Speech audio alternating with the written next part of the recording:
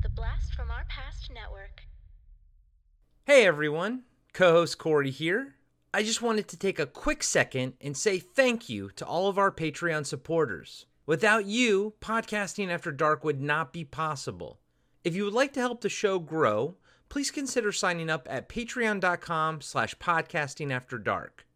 You can also support the show by purchasing one of our awesome t-shirt designs on our merch store at podcastingafterdark.com, or by picking up a copy of 7 Winters Alone by David Irons on paperback, hardback, or Kindle. Just search for 7 Winters Alone on Amazon or click on the link in the show notes.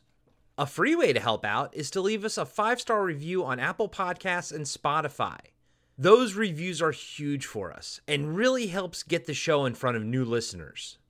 Again, thank you all so much for the love and support you've given us over these past few years. It really means the world to us.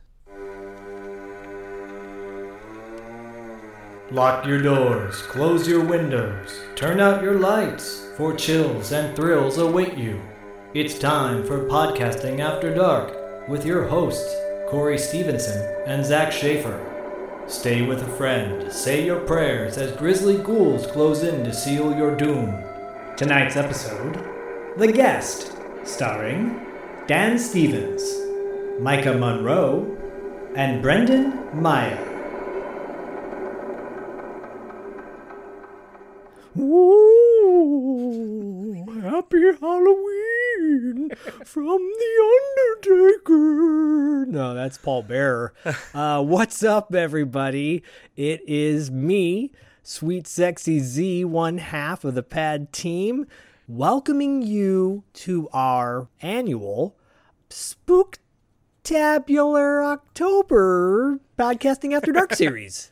And joining me, as always, is my beautiful, bodacious, naked mole rat of a co-host, Corey Stevenson. What's up, brother? What's up, buddy? Yeah, I think for some reason, I think we usually leaned into Christmas theme a little bit harder than Halloween, although I think you did One Dark Night last year. I did. But yeah, but this one is a more connected month, I think. Where we're This really, is our first thematic month where we've done in a while. Yeah, we're really focusing hard this month, and both of our films have some connections to them. But starting off with our double feature, our month-long double feature is Zach's pick, Yep. The Guest. The Guest, baby. 2014's The Guest. Isn't it crazy that this movie came out in 2014? Yes, it is, because you and I watched it, I think, pretty much right when it came out on VOD. We didn't see it in the theater.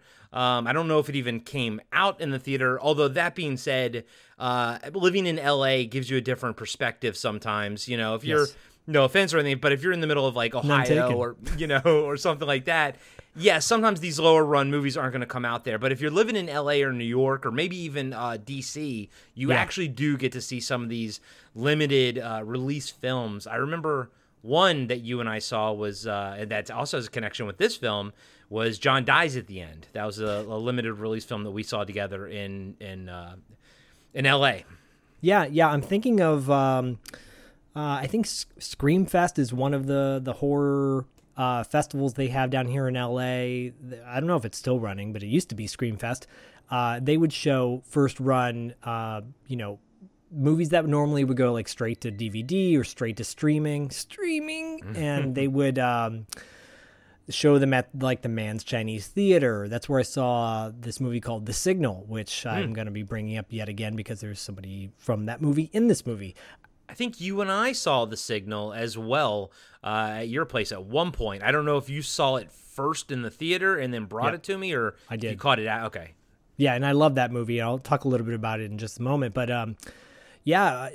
before anyone starts going, wait a minute, what are you doing covering a movie that's so new? Well, this won't be our first time. It wouldn't be our first time covering a movie that's come out in the past 10, 20 years. But we wanted to cover movies that had a similar theme. We're not going to reveal what the next movie will be in Podcasting After Darkland. You'll have to keep an eye out on our Instagram. Or if you want to really know, join our Patreon And you can get bonus content like our wrap up after dark, where we revealed what that movie is. And so those people who are patrons already know Robert, Aaron, Crystal. I mean, the list goes on. We have amazing patrons. I'm just giving a quick shout out to all our awesome patrons. But if you don't, and that's totally fine, and you could just leave us a 5-star review on Apple iTunes, that would be amazing, or Spotify. You can keep an eye on our Instagram page for the Corey's pick. But I chose the guest because specifically, 1, I love this movie. 2, B, I think it's underappreciated. And 3, I don't think Dan Stevens gets as much credit as he deserves as a leading man hunky boy. And I love me a good hunky boy in the most hetero life mate sort of way. Dan Stevens is a stud farm in this movie. But let's say number 4 too. It actually takes place at Halloween, and that's that's true. And that's not too. Quite the combination of my pick in this one, but you'll understand when you see it and everything. Well, but yeah, this one does take place at Halloween. They both do. They both do, actually. Yeah. It's an off-kilter, true cult movie. I think it's one of the best modern cult movies we've seen in some time. It's got a star-studded cast, in my opinion, at least for like genre people. And it's got a director and writer who I think are tops of the pops when it comes to like fresh new content. Yeah, when you and I first, discussed Podcast After Dark and Incepting and everything, I think The Guest and It Follows were 2 modern movies that we knew from the get-go that we were going to insert into the library and the discussion. I'm with you, man. This movie, the moment that I saw it with you, I fell in love with it. I have added it to my rotation. I usually watch it on Halloween. I think I've seen it more times than you probably. You have.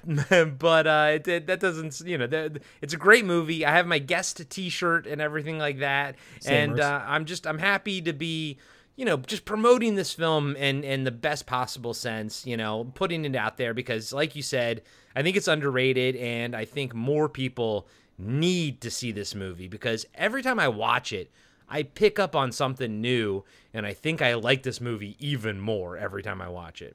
Yeah, I will say I watched it twice to break it down, and it was one of the most effortless breakdowns I've had in some time, and I was reminded of how much I do love this movie. So, it's going back in the consistent rotation for sure. But we normally reserve this time to discuss our history with it. I think we just did. Yeah. There's not much more than that, but let's jump into the cast and crew. Directed by Adam Wingard. If you don't know who Adam Wingard is, then you're not a fan of modern cinema because he's been all over the place.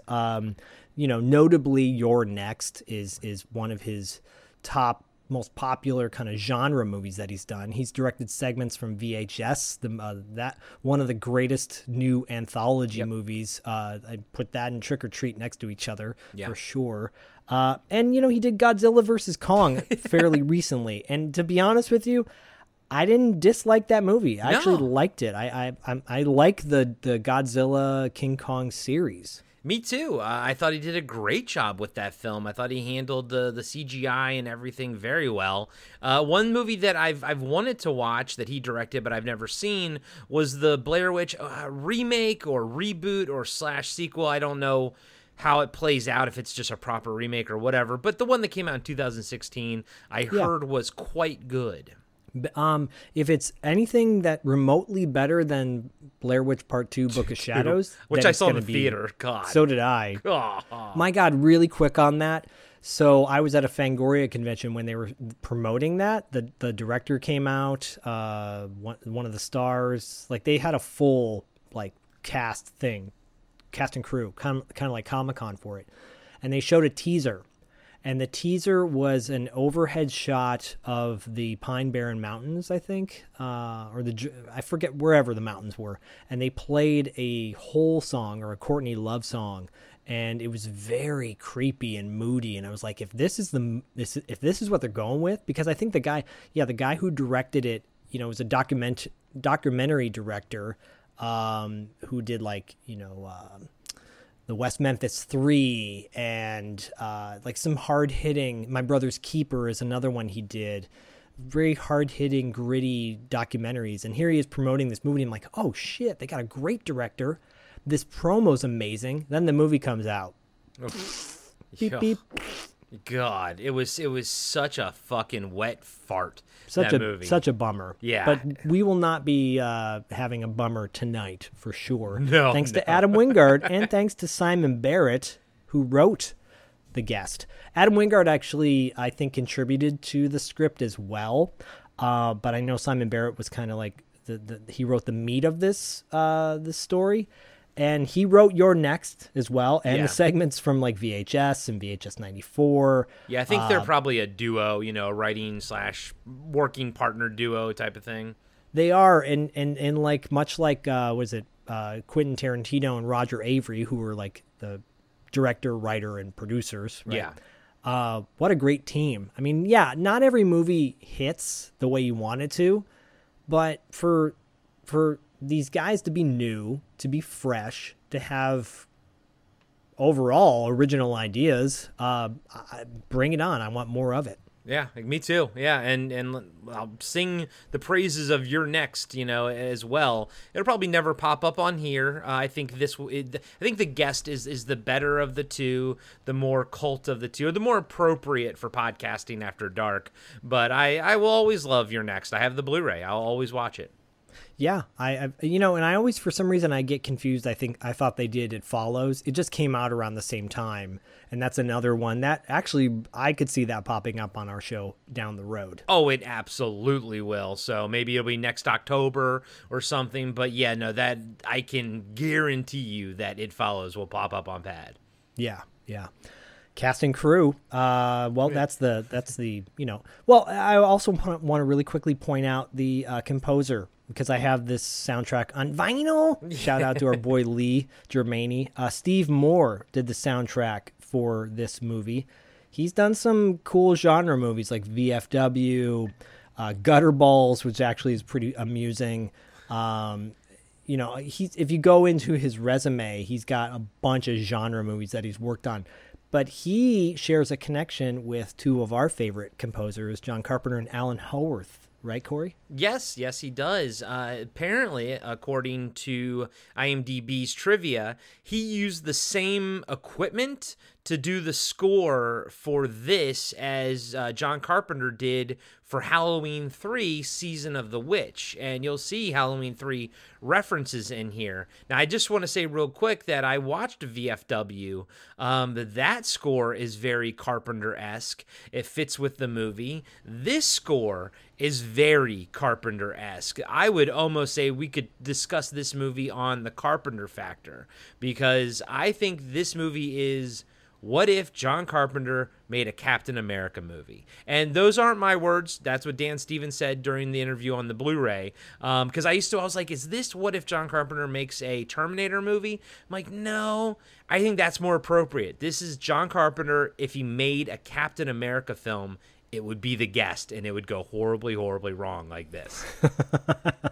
That's a good, as you were saying that, I was trying to think about it. I'm like, does that make sense? Yeah, no, that tracks. I can see that. Going back to Steve Moore and just the composer and everything, man, he just does a great job of not ripping off John Carpenter, but giving you the John Carpenter vibes. Yes. And I think that's probably more important. It's easy to rip something off, but it's harder to make something new, but have it have the feel of that original. Yeah, this movie does a really nice job of paying homage and not feeling like you're ripping off. Right, correct. Which quite often other filmmakers do. This does not. Dan Stevens, I think, as David, has carved out a very unique character. There's been, like Universal Soldier type vibes, or if you want to say Terminator, I guess, in a way. But, what he does with this character is totally him. People know him from Downton Abbey. Mm-hmm. He's been in a bunch of... he's an A-list actor. He was in Legion for FX. Oh, yeah. He did, I think, Call of the Wild. He played a villain in that. And I was such a disappointment when I saw that movie because I'm like, oh, I like him as this. He was actually really good in this movie called Apostle that came out on Netflix. It was like a cult horror movie, kind of a Wicker Man vibes. Maybe it could sit on the shelf like that, you know. But it was directed by Gareth Evans, who did some VHS stuff, and I think The Raid possibly too. I think The Raid, yeah, he did The Raid. So that's what makes it interesting is he did it. The director of The Raid basically did a thriller horror film with Dan Stevens called Apostle, and I recommend it. Cool. Yeah, I mean, he's killer in this. It's hard for me to disassociate this role from other movies that he's been in. He kind of underwent a transformation in order to play David because apparently he was kind of more technically overweight in Downton Abbey, according to like what you read on like IMDb. And then he lost a bunch of weight for another movie. And he was, according to, again, IMDb, he was emaciated. So they wanted to beef him up, and he got all pumped up for this role, like the best shape he's ever been in. And then there's a infamous shirtless scene that he does in this where he said, like, he went on this bodybuilder diet where he didn't drink anything or eat anything for like 24 hours and then had a bunch of Diet Coke beforehand, and that's what makes your veins pop out. Do not try that at home, guys. You don't need it. Even though I was tempted to for the next interview I do in person. Just want to see how pumped up I can get. Anyways, yeah, he crushed it. He crushes this, and the spoiler, he crushes it. Yeah, I'm going to go a little bit out of order from what IMDb lists. I'm going to go in the order that I consider the next lead actor, which is Micah Monroe, who plays Anna Peterson. She's in It Follows. Yes. I was going to say earlier when you were like, this gives you shades of It Follows. And I was like, I was going to say maybe it's because of Micah Monroe. But yeah, she kind of exploded onto the scene, I feel, with two strong films, especially since It Follows also came out in the same year as The Guest. And I saw the Independence Day sequel in the theater, and I got no problem with anybody, playing different roles and stuff like that. But like Micah Monroe, 5'1", 90-pound Micah Monroe playing like a fighter pilot, and really? I'm just like, it didn't work for me. Now that I've also seen Top Gun 2, and they actually have female fighter pilots in that who actually look like they're in shape and whatnot. I'm just like, yeah, Micah Monroe was not a good casting for that particular role, but she's fantastic in It Follows, and she's great in this too. Yeah, I honestly think she is one of the most interesting actors to look at. Like, and I don't mean that in like a sexualized way at all. I mean that purely in like she's very interesting looking, and she makes interesting choices with her, acting. I really dig her, man. I thought she was fantastic in this. I think she's just like, people go, oh, it's another blonde-haired actor. No, she stands out in a really good way. And yeah, It Follows. Corey and I, that we watched that together, and that movie, we both jumped in certain scenes where we were legit scared. Yeah, so if you haven't seen it. And side note to It Follows, per Zach's recommendation, my wife and I watched Soul Survivor 1984. A great movie. If you all have never seen it, all I'm going to say is It Follows owes so much to Soul Survivor, as does Final Destination. So check it out on Shudder if you get a chance. Just bringing it up because we're mentioning It Follows right now. Yeah, and if you want to listen to $2 Late Fee talk about it, it's going to be on our next episode too. Awesome. That's fantastic. I can't wait to hear it. Good plug. Thanks. Really quick, or not really quick, Brendan Meyer plays Luke Peterson.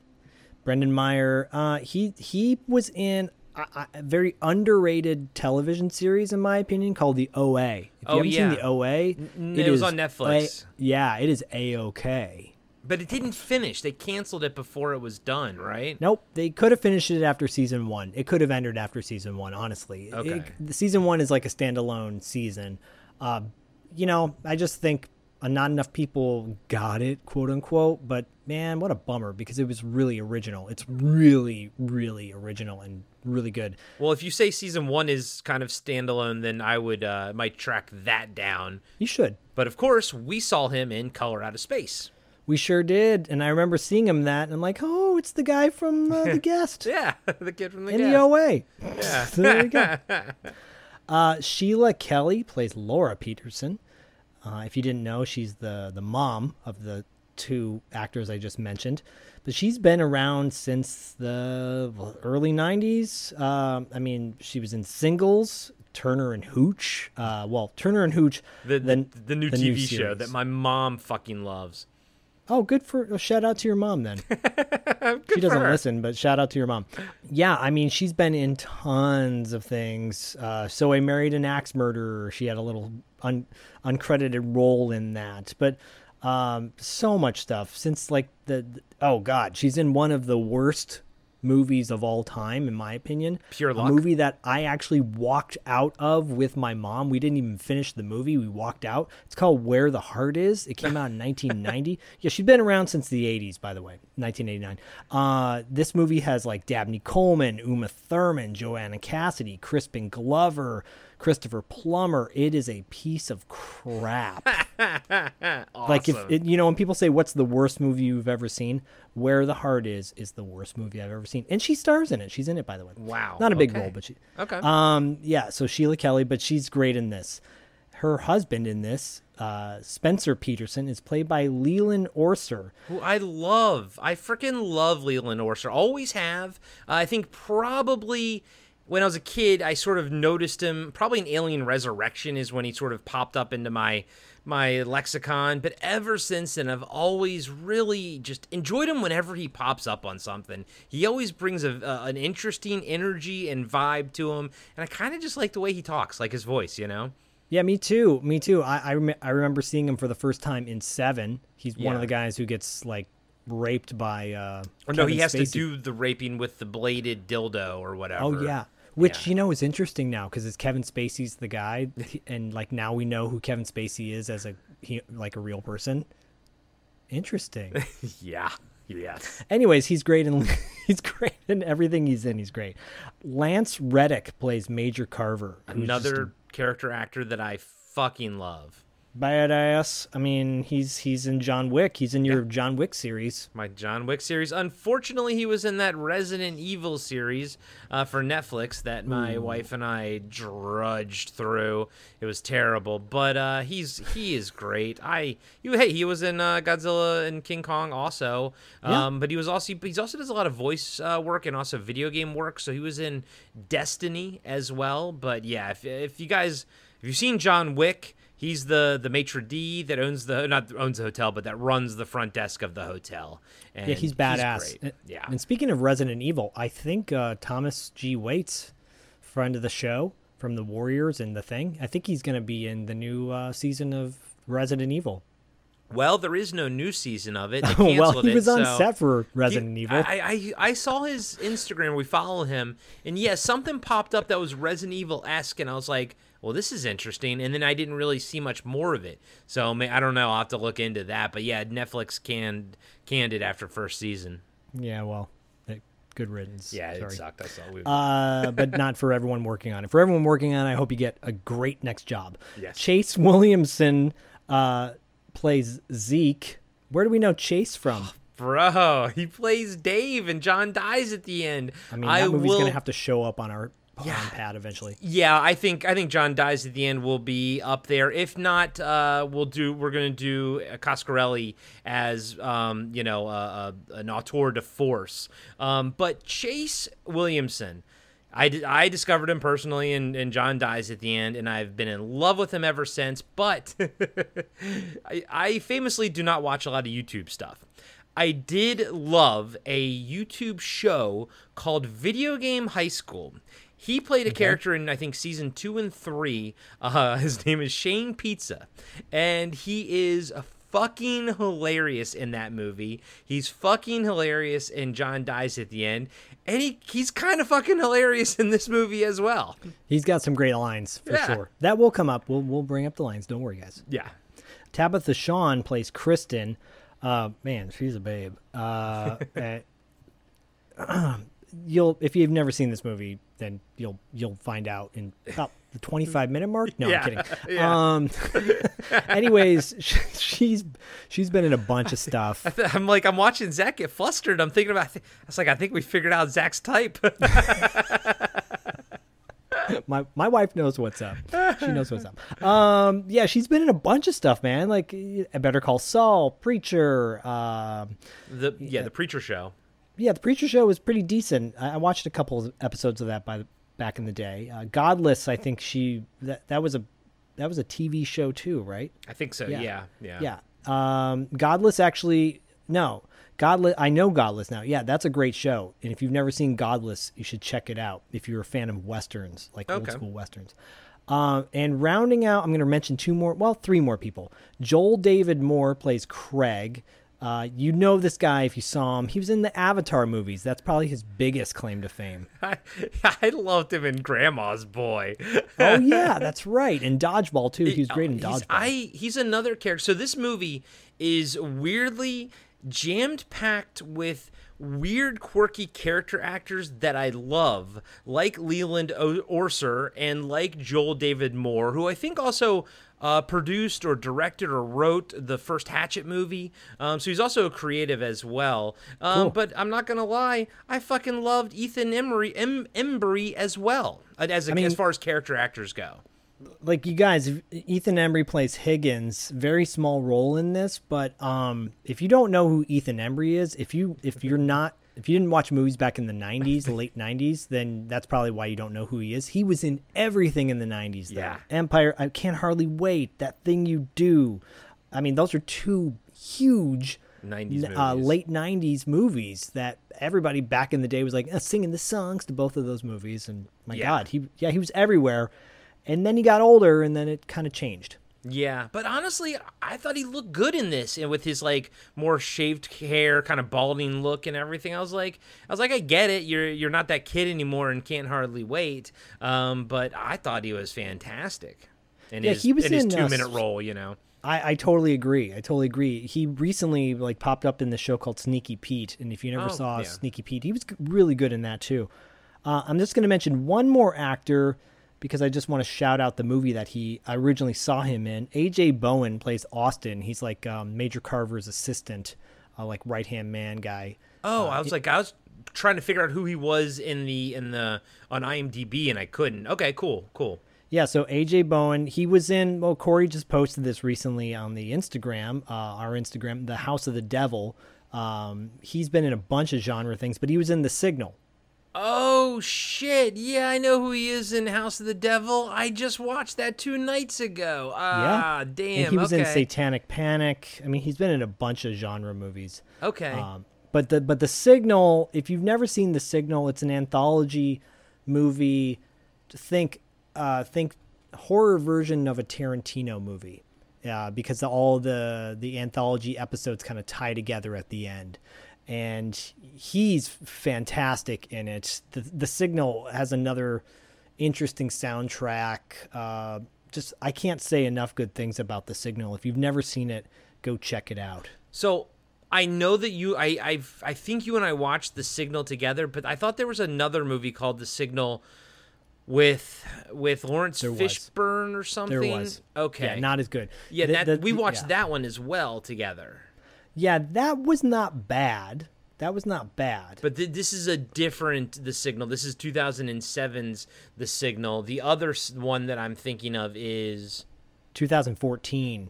Same year. Man, 2014 was a big year for you and I watching movies, because we watched that one as well. Yeah, the 2014 version of The Signal. But then there's the 2007 version is the one that you like better. Yeah. Seek out that one. Okay. It's really good. And they're not connected at all. They're not connected at all.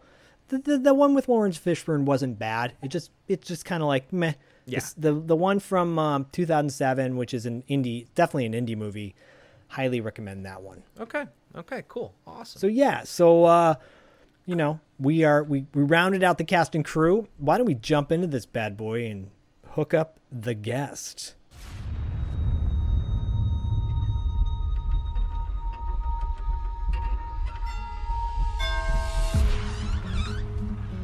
Can I help you? Mrs. Peterson? Yes? My name is David. Mrs. Peterson, I knew your son, Caleb. I was with him when he died. That's me. You know Caleb? Yes, ma'am. We're pretty close. Yes, ma'am. He wanted me to tell you that he loved you. Thanks. He asked me to check on y'all. And so, we're gonna be good friends.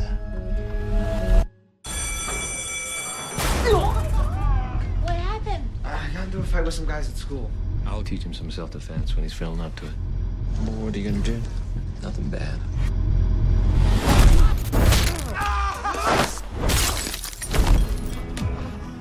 For the damages. Never let anyone pick on you. Here, you keep it. Miss Peterson, are you sure you're comfortable with me staying here? I think it could be a good thing for us. You know, I promised Caleb I would do anything I could to help your family. But I'm afraid I haven't been fully honest with you.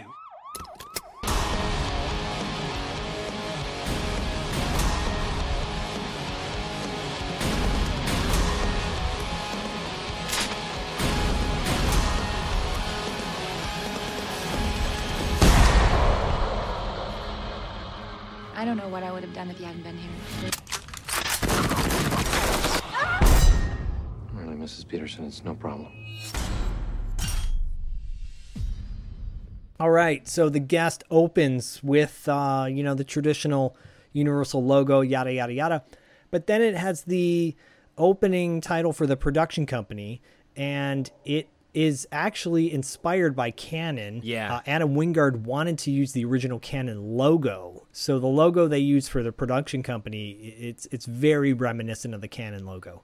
Canon-esque, yeah. I smelled it when I saw it. I was like, I can feel it, But then I'm like, yeah, but your movie's better than a lot of Canon movies. Like, I wouldn't call this a Canon movie. I'd call this maybe Carl Co. How about that? Yeah. Actually, Carl Co. would be perfect, dude, because you got like a Stallone action movie or a, Terminator or Running Man or something like that. Anyways, yeah, the movie opens with that. And then there's a shot of a dude running down an open road, country road, in what appears to be like military fatigues and a hoodie and a big backpack on his back. As he's huffing and puffing, suddenly the title card pops up with that sound, that brown, and it just says The Guest in bright purple. Yeah, so good. So many times that they use this weird musical note, this cue, in interesting ways, and it's really cool. And I just want to throw out now that Adam Wingard said that this is a horror movie shot like a thriller. So that's kind of you got to sort of understand that going into it. Totally agree. From there, we cut to a front yard of a home in New Mexico. By the way, this whole movie was filmed in New Mexico. And, I mean, from the minute I saw it, I was like, yep, that's New Mexico. Yeah. There's shots of, it's Halloween because there's Halloween decorations out front of the house. Which is awesome. Love that. Yep. Early in the morning, cut to a kid eating breakfast at the table. His dad, and that's Luke, by the way, Anna's brother. And Spencer takes Luke to school, and the mom, Laura, is kind of wrapping up everything. And they leave, and then she's kind of staring distantly out into nothing. Cut to her sitting in the living room of the house, and she's staring at a wall, like a mantle, and on the mantle are pictures of, well, what we will find out soon is her son, and it's like a military kind of like memorial to him. One of the things this movie does spectacularly is it shows the trauma on the parents without ever telling you, yeah, we know he's dead and everything. You understand that right away. But they don't, later on you see the dad, he drinks maybe a little bit, but not really all that crazy. But you can tell it's probably because of the trauma, and then this is how she's dealing with it. But there's no part of this movie that ever turns into a screaming match saying all you do is stare out the wall, or her saying all you do is drink, because it's just the characters in this movie I think are written and acted very realistically, but they're put into a very sort of unrealistic big situation. But I think the acting is always down to earth in this film, and this is right out of the gate this whole interaction, the way the dad acts and everything is just, I think it's a great example of the down-to-earth acting that this movie has. Yeah, I agree. I also feel like there's some like, tongue-in-cheek moments where they're supposed to be playing it straight, but as an audience, you're laughing because the line lands kind of funny, or depending on what Spencer specifically says, the dad. Oh, yeah, Spencer. Doorbell rings. Laura gets up to answer the door. She opens the door, and you are introduced to David.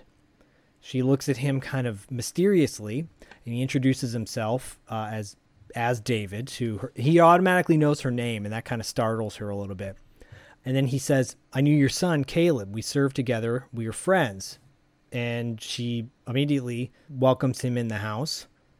And as she walks in, he's like kind of looking around the whole house, and she offers him anything, and he says he'll take some water. She says, "How did you get here?" And he says, "I ran." He says, "From the bus station in town." And she's like, "That's at least 20 miles. And he's like, "Well, I needed the exercise." And you're like, this dude ran for 20 miles? Yeah, Well, this job does a great job. This movie does a great job of layering in the weirdness. Yes, it does. Because right after that, she gives him a glass of water, and he drinks the glass of water like he's a camel. Like he's just consuming the entire thing almost like in one gulp. Yeah. It's very interesting. Immediately, you're like, okay, this dude seems nice, but there's something kind of off about him. Yeah, and the fact that he's, Dan Stevens is so good looking and everything, your guard is immediately down when you're near him, and I think that's a lot of the fun of the movie comes from that. Yeah. She asks David when he got out of the military service, and he says, "Well, I was discharged on Wednesday, came straight here from Fort Kenilworth." She goes, "You came here first thing?" He goes, "Yeah, I wanted to come by sooner, but I couldn't get leave." And she asks why, and he says, "Well, I was discharged because I was wounded. I was in a military hospital for a bit, so it wasn't really the kind of thing I could get leave from. But don't worry, it's just a bit of shrapnel in my back. I'm right as rain now." And then she's like, "No, I didn't." And he goes, she's like, starts to ask him something else, and he goes, "Oh, no, why I'm here?" He said, "Like I said, your son Caleb and I were pretty close, and I was with him when he died." And then she starts to kind of look a little more emotional. And he goes, "Well, one of the things he asked was for me to check on you all, you and your whole family here. And he wanted me to tell you that he loved you." And then he kind of like lowers his voice a little bit. And he goes, "He specifically wanted me to tell each and every one of you that he loved you. And then he was thinking of you guys up until the end. I said I'd do that. So here I am." She excuses herself and has like a breakdown in the laundry room crying. Now, I'm going to ask you things during the course of this breakdown. Do you think that was a lie, or do you think that was the truth? Like, do you think David, like, really was, like, with him, Caleb, and he, and something went down like this? It's a good question. No. Okay. Because based on what we see later, the evidence of who David is, the guy looks like he's, like, not in his right mind. Yeah. Yeah. Okay. But heard the stories. Yeah. Yeah, so Laura's having a meltdown in the laundry room, but she's crying over the sound of the washer, trying to like mask the sound. She finally comes out of the laundry room. David's standing in the front room, and he's looking at the photos of Caleb, surveying each one. Actually, yeah, this is interesting. He points himself out in the photograph of the group that they're with. So maybe he did. Maybe he was there. I don't know. What do you think? Yeah. So this movie's interesting. If you've seen it, you don't kind of have a straight answer on a lot of things. I'm kind of inclined to believe that this is a real statement that he's making.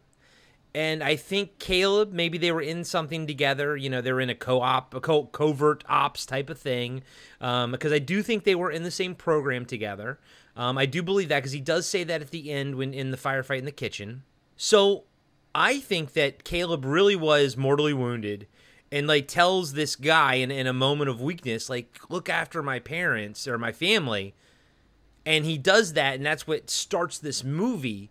But you can't ask somebody like this to do that because it won't turn out the way you think it will or you want it to. It's going to turn out the way this movie turns out.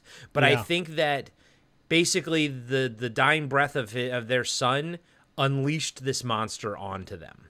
Interesting. That's my takeaway. And from there, he was galvanized to break out. He probably wanted to anyways, but this gave him that reason to go on a mission. This was like, this is my mission I'm going to be doing, which is, again, probably just a reason to break out anyways. Well, Corey is the king of world building, so I'll give it to you. Thank you. Yeah, so he points himself out in the photo, and he stands out in the photograph. Like, everybody looks like they're all in the same fatigues, but yet David looks different than everybody else. He's wearing like all black or something. It's just, he looks different. Yeah. Laura examines the photo and she's like, well, I'll be. And he goes, I remember that day. And then suddenly he like stops for a second and he looks at Laura and he says, it wasn't my intention to upset you. I probably should have called first, but I don't own a phone yet. And I guess I just wasn't thinking. I'm going to be on my way, but if we could exchange emails or something. And she immediately is like, no, because now she like trusts him. She puts her arm on him, her hand on his arm too. And she goes, Caleb's sister, Anna, she works nights and she sleeps late. I'm sure she'd like to meet you. And won't you stay a little bit longer? Fun fact, if you watch the deleted scenes on the Blu-ray of this, there's a cut scene right after he's running where you see Anna coming home from a late night shift. Okay. Kind of explains why she's in bed asleep. Okay, so in the deleted scenes, that would have been the first time you saw her, not when the camera highly sexualizes her right away here. when the camera pans up her like pantsless legs, Yeah. I was like, oh, somebody has a hard-on for Meika or whatever her name is. I mean, who doesn't? Yeah, I can see why. Yeah, and David just says, you're not just saying that to be polite, because she says, won't you stay a little bit longer? And no, Laura's like, no, she insists, basically. It's nice having you here. I'd like to hear more about you and Caleb. David's like very respectful. Well, all right. Cut to, yes, the... top to bottom shot, or bottom to top shot, I guess. Top. Panning up of Anna in bed, waking up. She hears some kind of laughter coming from the living room, so she gets up and comes outside. She sees that her mom and David are sitting on a couch, and David's telling a story.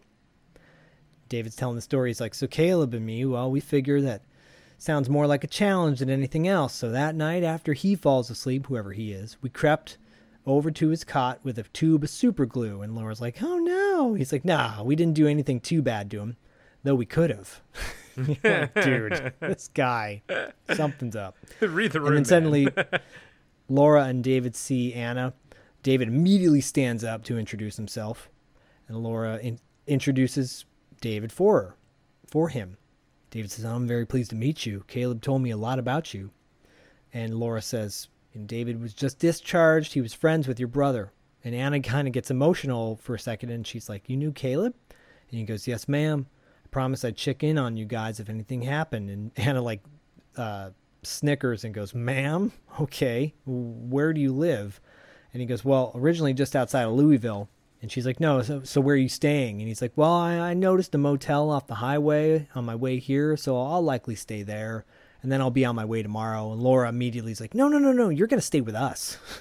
And David's like, I don't want to put you out. She's like, nonsense, we'd love to have you.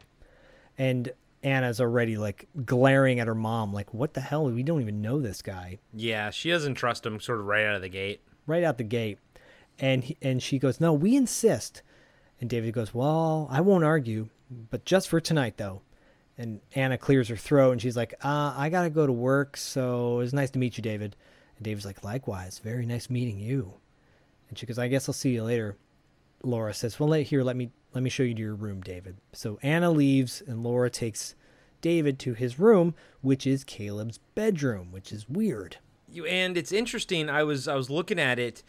He has a lot of models and some encyclopedias and stuff. And so I was like, okay, he's, we know that if he is in the same program as David here, I think it's like some kind of black ops type of thing. I think they're taking smart people. I think, maybe David was crazy, but I think he might have been a little bit smart too. And I think all these things, like having a bunch of models everywhere, it shows that Caleb had that kind of intellectual mindset, even though he also joined the army. I think it's also, all of that stuff is in there to illustrate that Caleb's mindset was a different kind. He's not just a jock. He wasn't just a football guy or something, Yeah, we're going to find out later on in the movie that there's some sort of medical procedure that these guys went under, which most likely caused him to be the way he is. Exactly. At this point, David's like looking around the room, and he says to Laura, he's like, Mrs. Peterson, are you sure you're comfortable with me staying in here? She's like, of course. Not like it's going to any good use. So she leaves him to the room and shuts the door. David's looking around the room, and then he sits down on the bed, looking kind of like out the window, but very blankly and very like vacant stare, but like very intense. It's the first time you get a glimpse as to like there's something off about this guy. Yeah, and the score behind it is fantastic. Yeah, it's very, very creepy. Hey everybody, Corey here. I just want to let you know that we'll be right back after these short messages. Hey everybody, I'm Tim. And I'm Dean. And we're the hosts of Talking Back. We're a retro-based podcast covering movies, comics, video games, and more. Check us out every Monday where we hit the rewind button and dig into some of our favorite content from the past. We like to keep things fun, lighthearted, and informative. Do you feel like you need more nostalgia in your life? Then check out Talking Back. We're available everywhere podcasts are found. I'm John, and I'm the host of Action Action. Every week, I'm joined by James. Heyo. And Dustin. Hello. And each week, we review, debate, and rank a different action movie. We're creating the ultimate list of action movies. From awful to awesome. So if you want to hear 3 more white guys with beards talk about action movies. And argue about where they belong on our list. And decide you hate us because we made fun of your favorite movie. Join us every Tuesday, and you can find us on your favorite podcatcher. And Steven Seagal is a joke. And now, back to the show. Cut to the high school, and there's in the hallway at the high school where the lockers are, there's a big banner that says sign up for the fall dance, Halloween night. You're introduced to Luke. He's walking down the hallway. He's very he looks like your average teenager, but not like a jock guy, more like if you're going to stereotype, he's more like a gamer type kid. Yeah. And he's walking down the hallway. You're introduced to a group of like jocks, football dudes, and just total jerks. One of them says, "Hey, watch this." He slams Luke's face into a locker. Luke lets out this big old wail, and the football jock calls him a fucking pussy, and they all laugh at each other. They all get up in his face and laugh at him, and they walk off down the hall, and he's holding his face with a big old red mark. Yeah, man, that was a hard slam right into the locker, too. It sure was. Man. Good old high school jocks. Good old high school jocks. From there, we cut to the end of the school day. Luke's leaving, and his mom's waiting for him in her brown Jeep Cherokee in the front of the school. And as he sees his mom, he puts his hood over his head to kind of conceal the big red mark on his face. He gets in the car. His mom's not even looking at him. She's like, "How was your day?" And he's like, "It was good." And she's like, "Oh, great." Like, she's kind of off to lunch on her own. She's checked out. Yeah. Cut to the next scene where Luke and David are sitting at the kind of dining room table. David is glaring at Luke, and Luke looks super uncomfortable. And he's like, "So you knew my brother?" David goes, "I did. Pretty well." And like, as he's talking, at first it's super intense, but then he starts to kind of mellow out. And he's like, "He wanted me to tell you that he loved you." And Luke's like, "Oh, thanks." And that was a great reaction, I think, from, Luke. I think that was what a 16, 15-year-old boy he's not going to know what to say. He's just like, "Whoa, okay, what the fuck, man?" Yeah, and David's looking at him like, if you some perfect stranger looking at you and saying, your brother wanted me to tell you that he loved you. You'd be like, okay, this is super awkward. Time to go. And also, too, if you notice, go back and watch it again. Dan Stevens does not blink a lot on purpose. That was a choice that he made, especially like on close-up shots and everything. He just really tries not to blink, and that it adds to the eeriness of everything. And he just like kind of locks eyes with you constantly. Totally. And as this is going on, we're introduced to the dad, Spencer. He's arguing with Laura in the hallway near the kitchen, and he's like saying to his wife, he's like, we can't invite a stranger to stay with us, even if he was friends with Caleb. And Laura's like, no, he was in the photo of Caleb's squad. It's not like he's some stranger. And then Spencer goes, well, what if he's got the PTSD or whatever it is, And he's like, a lot of these guys come back, they have problems. And Laura's like, what if Caleb had come back different?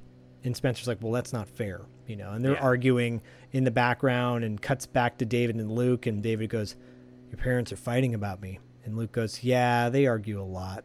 And David goes, huh. Yeah. That's all he says. Huh.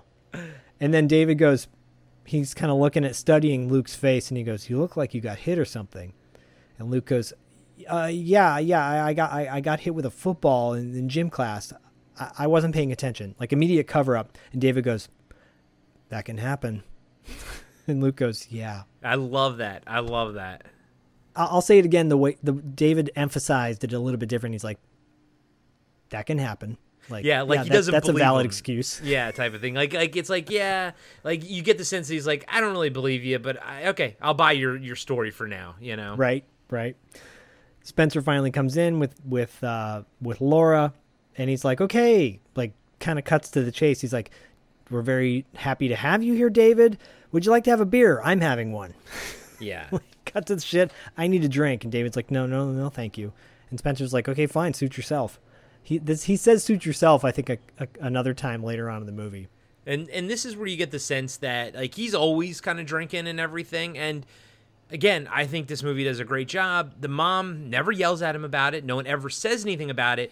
But you can tell that she has before, so he kind of immediately defends himself whenever he gets a drink. Do you know what I mean? It's just, I think it's a great example of how to create character interactions and backstories and understanding where the characters are coming from without saying, I drink because I lost my son. Like they don't ever come out and say it. You just understand it. You're like, okay, I get it.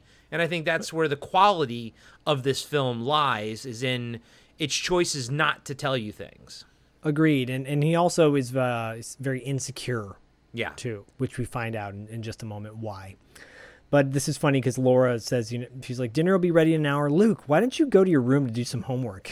And Luke's like, oh, okay. So Luke gets up and leaves. And at the same time, David's back is to Spencer. Spencer is in the kitchen. David's at the dining room table. And you see Spencer like kind of studying David for just a half a second. Yeah. From there, you cut to a playground at night. It's Anna with her boyfriend Zeke. He's smoking weed. She's like kind of stoned, and they're playing with each other a little bit, like going swings back and forth. And Zeke's like, so this friend of your brother's, he's sticking around? And she's like, I don't know. I hope not. And he's like, why not? I thought you said you liked him. And she's like, I said he seemed nice. That's not the same thing. And Zeke's like, okay, well, why don't you like him? And she's like, I don't not like him. She's like, I mean, you knew Caleb. I know mom and dad have been trying to move on. It's not like they don't have enough reminders of him in this town. And then Zeke's like, well, it seems normal. Your kid dies. That's hard. And she's like, well, we just don't need a walking, breathing reminder of Caleb hanging around right now. And Zeke's like, yeah, totally. Yeah. And then Zeke like tries to get her to, she's like, oh, I got to go. And he's trying to get her to stay. And they start to kiss. And she's like, I'm going to be late as it is, but I'm sure we'll find some time tomorrow night at Kristen's party. And I gotta say, the way what Chase is that his name, who plays Zeke. Yeah, well, the actor. Oh, the actor. Yeah. Well, I think this is a great example, or the most accurate people smoking weed in a movie I've ever seen, because Coming from Corey, the Coming expert weed smoker of the show. Someone who smokes weed every single day. And let me tell you, all those movies that show like, oh man, you start hallucinating and all this kind of shit when you smoke. No, that doesn't happen. What happens is you sit there, you take a hit, and then you give a slow response, and then you piss your girlfriend off. Like, that is literally what happens. And I mean, do after you piss your girlfriend off, and she leaves, do you look at her like annoyed that you didn't get to have sex with her? Of course, because you're an 18-year-old boy or 20. I think they're 20. They're supposed to be 20. But I can guarantee you that Chase Williams smokes weed in real life because he knew exactly how to play Zeke in this moment here. I think he's supposed to be older than her. Oh, okay. So she's about to turn 21. You think he's a smidge older than she is? Maybe a 22, 23? Because Spencer later kind of alludes to the fact. Started dating my daughter when she was 17 type of thing. Yep. And never saying how old he is, but that implies that he was older. Yeah, I never did that. No, I didn't either. I usually always dated like sort of my own. Well, when I was in high school, when I was in that area, it wasn't until I moved out to LA that I sort of dated younger or whatever. Well, no, when I was 18, I dated a girl who's 16. Yeah. I mean, if you're both in high school, like, you know what I mean? I just got out of high school. Oh, well, you're a sleazebag. I called her the Juice Club girl. Oh my God. She worked at, before Jamba Juice, there was Juice Club. Yep. Yep. Okay. You know how I asked her out? I said, Juice me, baby. Well, no, this was like when wheatgrass first came out and everybody's like, oh, wheatgrass, it's so weird, you know? And so I walked in and I'd take shots of wheatgrass before I went out clubbing, and I'd go to dance clubs in San Francisco and with Mark Fong and my whole group, right? Oh, the Fonginator. The Fonginator. And so I asked for a wheatgrass shot and she's like, you like that stuff? I go, I sure do. I said, she's like, wow. Well, she goes, I'll tell you what, if you do 2 shots of wheatgrass, I'll give you your drink on the house. I said, how about if you give me 2 shots of wheatgrass, you give me your phone number? Boom, buddy. Smooth. That's a smooth one, my friend. Yeah. You're like, I have my moments. They're few and far between. I used to be really good with that shit. Yeah. Anyways. From there, you cut back to the Peterson house. Petersons. And Luke is doing homework on the ground with David watching him. So David watching him. And it's funny because Luke's like explaining this math problem really intricately. And so David goes, and then finally Luke looks at David. He's like, do you get it? Do you understand? And David goes, not really. No. And then he goes, all I know how to do is kill. Yeah. All I know is to put a bullet in a gun and shoot somebody with it. He goes, so you're kind of smart, huh? And Luke goes, I guess so. And sorry, is it a helicopter? What can you do? You have there's a helicopter every episode. Sorry, dude. Oh no, it's not. Fucking You didn't mean to make it sound like that's your fault at all. No. It's not. When we fucking cash those checks, yo, yeah, we'll be having a booth, giant booth. Okay. Suddenly, Anna comes home. Oh, Spencer, by the way, is sitting on the couch drinking. Yes. And sees Anna walk in. He's like, how'd it go? And she's like, good, not too busy, alluding to work. And Spencer looks at David. He's like, David, sure I can't get you a beer? Like, he's really kind of pushing beer on, because he doesn't want to drink alone. No, he wants a drinking buddy. Yeah, and then David goes, I will have one. Spencer's like, great. That's great.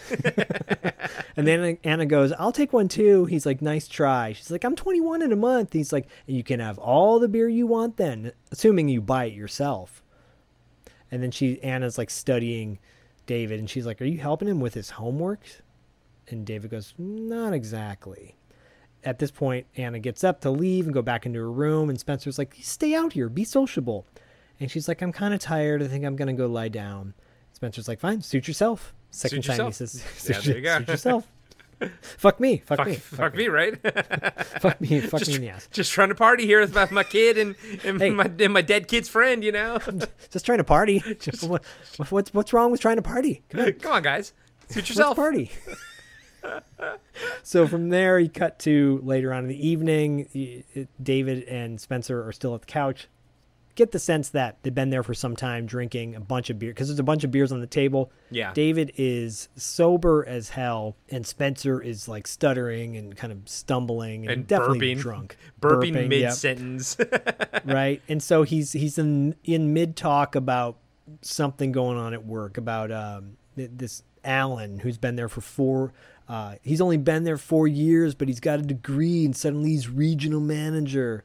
And she's like, I know, Laura, she wonders what's going on, if I'm ever going to make any money. And that's, again, like speaks to his insecurity about the fact that, she probably doesn't give a shit. I mean, they got a because decent David house. Goes, I mean, they doesn't look got like a they're doing decent house. bad. And David goes, your wife seems to respect you, sir. And he's like, yeah, but he's like, but what about you? What are your plans? And David's like, I haven't really given it that much thought. Figured I'd get on a bus tomorrow, head towards Florida, start looking for work.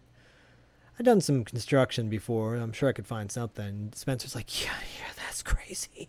That's crazy. You should stay. You stay with us for a couple more days. And David's like, I couldn't impose on your hospitality, sir. And Spencer goes, now that's enough with the sir. My name's Spencer. And then David's like, okay. He's like, stick around until you know where you're going, okay? And David goes, okay, a couple more days.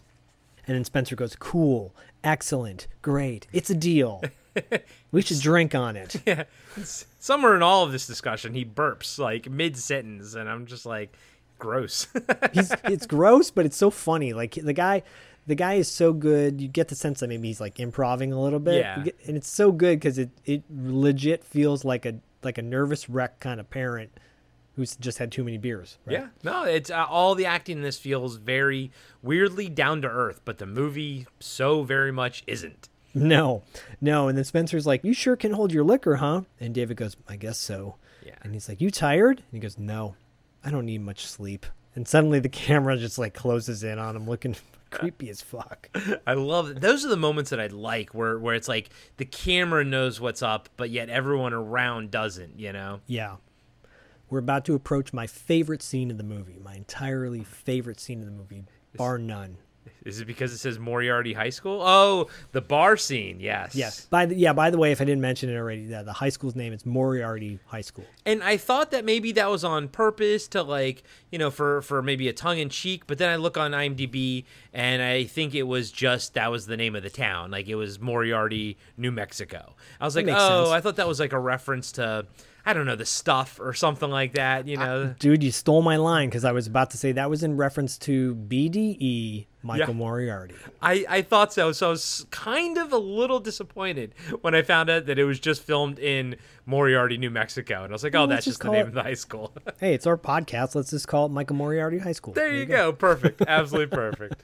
Yeah, so cut to the next day. It's high school. The day has ended. Luke's coming out of the high school. And the SUV, Laura's brown SUV's there, but she's not driving it. David is. Luke gets in the truck to go home, and he looks over at David like, what the fuck are you doing here? And he even says, he's like, what are you doing here? And David says, I told your mom I could pick you up from school today. That cool? Yeah, it's okay. And David goes, don't you, have any friends? Luke this whole time looks so nervous and looks at me. He's like, I have lots of friends, just not here, online. And David goes, uh-huh. And Luke goes, are we going to go now? And David goes, in a little bit. Luke says, what are we waiting for? And he goes, you should show me who hit you yesterday. And Luke says, I got hit with a football. And David goes, yeah. And then Luke goes, well, what are you going to do? And he goes, nothing bad. So Luke points out the dudes that beat him up the day before. Says out of the group of 4 guys, Mike and Ian are the worst of them. The guys are real assholes. And then Luke says, can we just go now? And David goes, yeah. So they start driving off. Cut to them pulling into a dive bar moments later. The Club 203 bar. Yes. Dive bar off the road. Which is probably 3 o'clock in the afternoon because high school just got out. Right. And when they pull, and Luke is looking at David and he's like, what are you going to do? And David goes, they're going to a bar. And Luke goes, yeah, that's the place that'll serve you beer if you're on the football team. And David goes, I could use a drink. How about you? And Luke's like, no. And David just smiles. And he goes, you coming? And Luke's like, no. And David goes, well, I'll be inside if you change your mind. So this is like one of those Varsity Blues type of towns, right? Where the local high school football team is everything to everybody. We kind of we saw that in the Blob remake that we reviewed a couple years ago. It's just those little tiny towns where, man, the local high school football team is everything. Exactly. Are you a Varsity Blues fan? Oh, I think Varsity Blues is one of the best football movies. I 100% agree with you. Of course you do.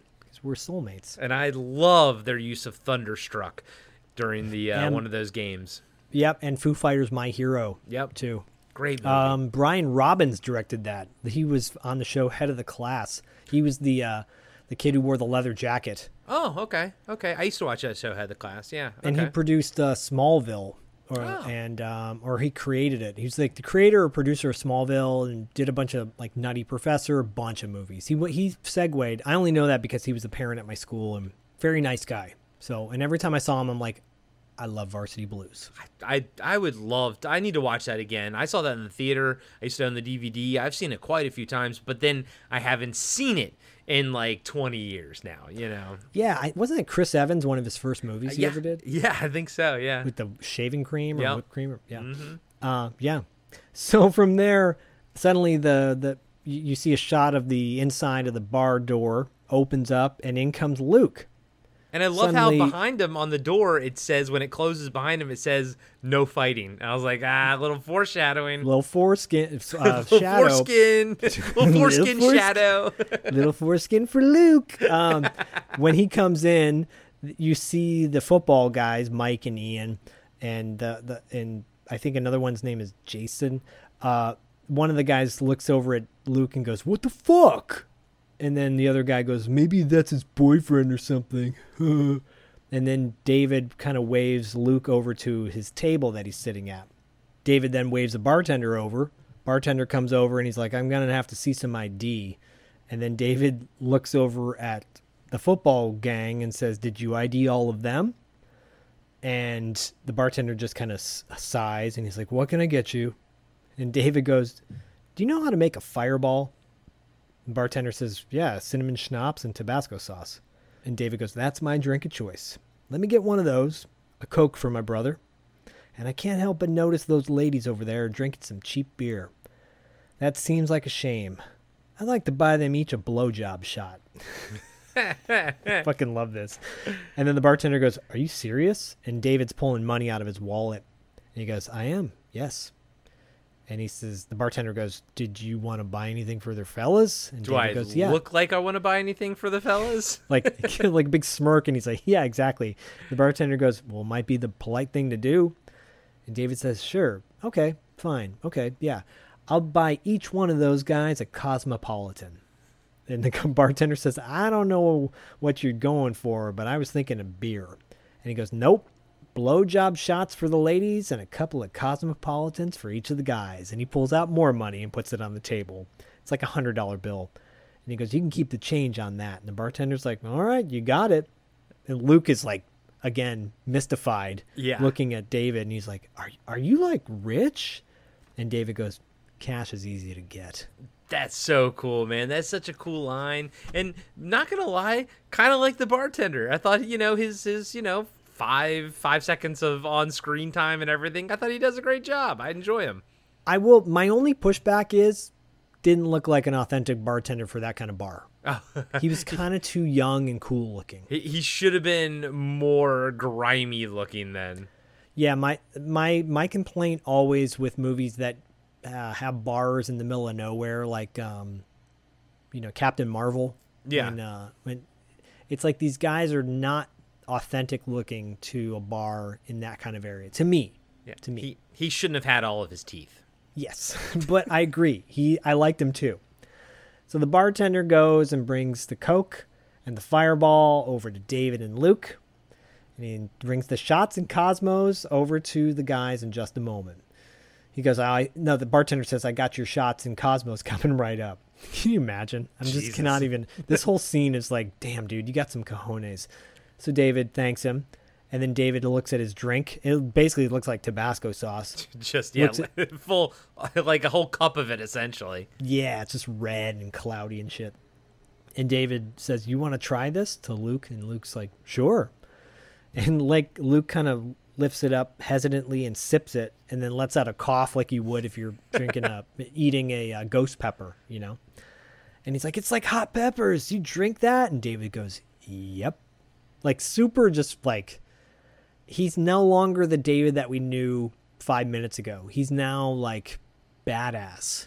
And my takeaway is that something about the Captain America program, you know, later when he, you know, takes a bullet to the leg or something like that, the fact that like it doesn't debilitate him, I think his nerves are kind of dulled a little bit, and I think it's probably something to do with the program. And so the fireball, he drinks it because it's probably the only thing he can literally taste. I guarantee you his nerve endings being lowered probably lowered his taste buds as well, and he likes this because it's the only thing that gives him any kind of a flavor to it. Interesting. That's a really good theory. I like that. Thank you. World building from Corey is great. So yeah, David shoots the fireball, has like no effect on him, and Luke's like, how did you do that? And David goes, you get used to it. Right at that same moment that you overhear the bartender at the football guy's table, and there's kind of like yelling and laughing. The women are laughing, and Luke looks over at them and he goes, they look kind of annoyed. And David goes, yep. And suddenly one of the dudes comes over, Mike or Ian or whoever, and says, hey, thanks for the drinks. And David goes, you're welcome. And Ian, let's call him Ian. He goes, I don't want it though. You can have it. And he pours the drink on David's head, the Cosmopolitan. Just like dribbles down his face. But David's pretty much emotionless. The fireball shot, by the way, he didn't shoot the whole thing. There's still some fireball in there. Yeah, he sipped and on then it. And then David says, maybe you could try this instead. And he throws the fireball in Ian's face. Ian starts to scream like a little bitch and goes, my eyes! Ah! And I would scream too if that got thrown in my eyes, and I would probably scream the same way. Suddenly, there's Mike is also there at the table. They're like kind of ganging up over David. And Ian now, who got blinded by the drink, throws a punch at David, but accidentally hits his buddy Mike in the face. That's great. That was great that he used that sort of against him and everything. It's amazing. It's amazing. And so this starts one of the coolest, like, quick fight scenes I've seen in some time in a movie. I mean, it's badass. Like, you know, the girls all scramble to leave. They immediately, the first kid gets punched. Split. They literally scream and run, and we have like 3 more bodies are about to hit the floor. They didn't even wait. They ran immediately. And I'm with you. This is one of the best scenes in the movie. This quick fight that happens where he just dismantles them. He's breaking their arms. You know, he's breaking. He's stepping on ankles. Yeah, that's the one that's the worst is one guy, he kind of gets down to the ground. I think he might have smashed a bottle over his face or whatever, but he goes down and then he fucking stomps the dude's ankle. And I'm like, oh man, that guy's a football player. Like he ruined his career. He ruined the trajectory for that kid's life. But they're all lucky to be alive because the scene ends with like literally like 4 bodies groaning on the ground and, you know, just destroyed, just not dead. He doesn't kill them, and that should be noted, but he dismantles and decimates them. Yeah, in the melee, Luke gets hit as well and kind of gets like knocked out for a moment, and he's on the ground. And yeah, after everyone gets dismantled and knocked to shit, David goes to check on him, and he gets him up, and Luke's okay. And then so suddenly the bartender has a baseball bat in his hand, or like a pool stick or something, right? And he yells to the 2 old guys that are there. Now, they're the appropriate, like, looking people that would be at a bar at 3 p.m. But I like how he tells him to leave, tells him to call the cops, and he tells him to tell them what happened. Like, be honest. Tell them what happened here. And I like that. Yeah. Yeah, he says, tell him what happened here. He said, say, A gang of high school kids came in here and demanded that you serve them drinks. You tried to ID them, but they threatened to cause trouble. There was a fight. You didn't really get a good look at the other guys. Maybe they were from out of town. And as he's looking at the bartender, he goes, otherwise, I imagine you and this place could get in trouble for serving minors. I mean, this is what happens here. And then he puts more money on the table and he goes, for the damages. Yeah, he gives him like $400 or something. And the bartender who's holding his, pool stick, he starts to lower it like he's kind of disarmed at this point. And David and Luke exit out the bar. Just bodies moaning on the ground. Yes. So cool. Cut to back at the Petersons' house. Hey, that's how I labeled every scene, Peterson house. Yeah, Peterson house. David and Luke are arriving back home. When they walk in, Laura sees them, and Laura goes, Luke, what happened? Because he got hit in the face. And Luke goes, I got into a fight with some guys at school. She's like, are you okay? He goes, yeah, I'm fine. Just some seniors picking on me. And she goes, why were they picking on you? He's like, I don't know. I'm going to my room. And then Laura looks over at David, and she's like, is he all right? Because David has not a mark on him at all. No. And he goes, yes, ma'am. He's fine. She's like, did he get in trouble with the school? The police didn't. He goes, no, ma'am. No one saw. It's just the usual high school stuff. I told him I'd teach him some self-defense when he's feeling up to it. and then Anna's there as well. And she's like, oh, I'm sure that's what he needs. And then Laura's like super just loves David at this point. She's like, of course. Oh, I'm relieved you were there. That's a replacement dead son, of course. Right. And at this point, Anna's in the room with them, and she's looking annoyed, and she's like, I'm going to get ready to go to Kristen's. And then they're in the living room, by the way. And Laura says, Anna, can I talk to you for a second? And they're like whispering. And basically Laura wants Anna to invite David to the party with her. Her high school, I guess not high school, but yeah, her little kid friends party type of thing. Yeah, so David's like in the living room by himself, and they're kind of like over by the kitchen. And Anna comes back out annoyed and like clears her throat and goes, David, would you like to come to the party with me? And David goes, sure, that sounds nice. She goes, great. We're going to leave around 7.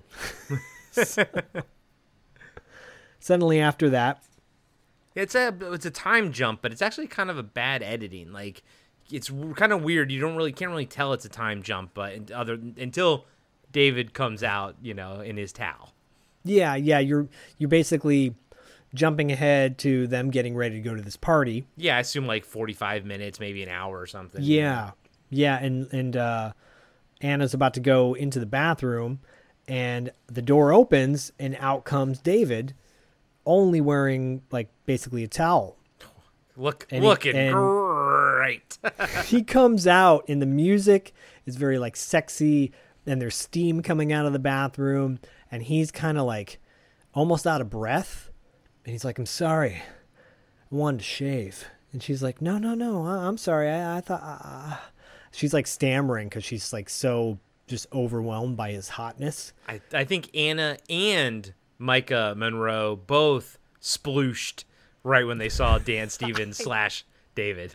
I think because the dude looks hot. I splooshed in a heterosexual way. Of course you did. And she's like panting. Yeah, she's thirsty. Yeah, and he goes, I'm gonna go get dressed, and she's like, yeah, you do that. He leaves, goes to his room. She goes in the bathroom, closes the door, and she just like exhales like this big sigh, like, and it's so funny because for a movie that is about to get twisted pretty soon, in the next maybe 10 or 15 minutes, it's like a comedic moment because it's like a sexy 80s moment but the script is flipped because it's usually the horny teenage boy falling in love with the older hot woman. Exactly. Yeah, no, this movie, it plays with expectations, it plays with tropes, it spins them around, and it does it expertly, like this scene here. Yeah. From there, you cut to outside of Kristen's house, which is Anna's friend, and you see a truck pull up. It's Anna's truck. She's got this old school, like, kind of GMC truck, Yeah. 70s truck. Yeah, you like know? a pickup or something. Yeah, pickup truck. And it occurred to me here, because there's a giant party going on, I was like, a smart... So this is actually a good way, if you set the movie in Halloween, then you don't have to have an excuse in the film to have a party. It's just everyone just, oh, yeah, it's a Halloween party, no problem. And I think parties are great in movies. I like seeing parties in movies. And if you set it around Halloween or Christmas time, you just don't need an excuse. You don't need to make up one of the characters' birthdays or something like that. You just have a party. And I'm like, you know what? That's smart. It is smart. It is smart. Yeah, no one's dressed up in costumes, by the way. It's very much just like a hot party. Everyone's dressed up kind of hot. Yeah, there are a couple masks here and there. Well, yeah, notably, you see the sheep mask from You're Next on one of the people. But yeah, it's not... I'll say this, it's no Dead Kids / Strange Behavior, aka Strange Behavior Party. That's still the best Halloween party ever filmed, with the best dance scene ever. And I think it's coming out soon on Blu-ray here in the US, which is fantastic. Yep. But Zach and I have the Code Red version that came out a while back. Yeah, we got a very good version of it, and you can find that one on eBay, I think. Yeah, and cheap plug, we reviewed that, I think, way back in season 1. So go check out our review of Dead Kids, aka Strange Behavior. Another movie takes place around Halloween. But you're right, I wanted to see more Halloween costumes, but I guess for a 20-something crowd, yeah, I'm guessing this is probably a bit more accurate. Yeah, because Kristen's kind of wearing a hot girl outfit, right? When you get introduced to her, yeah. Mm-hmm. But Anna's really not. She's like wearing a skull tank top. It's very basic. She's not dressed up in a costume. She's just dressed up to go to a party. Yeah, she's kind of looking very attractive though. Oh yes. But yeah, she's wearing kind of like a Spencer style outfit, you know. Yes, very true. Very true.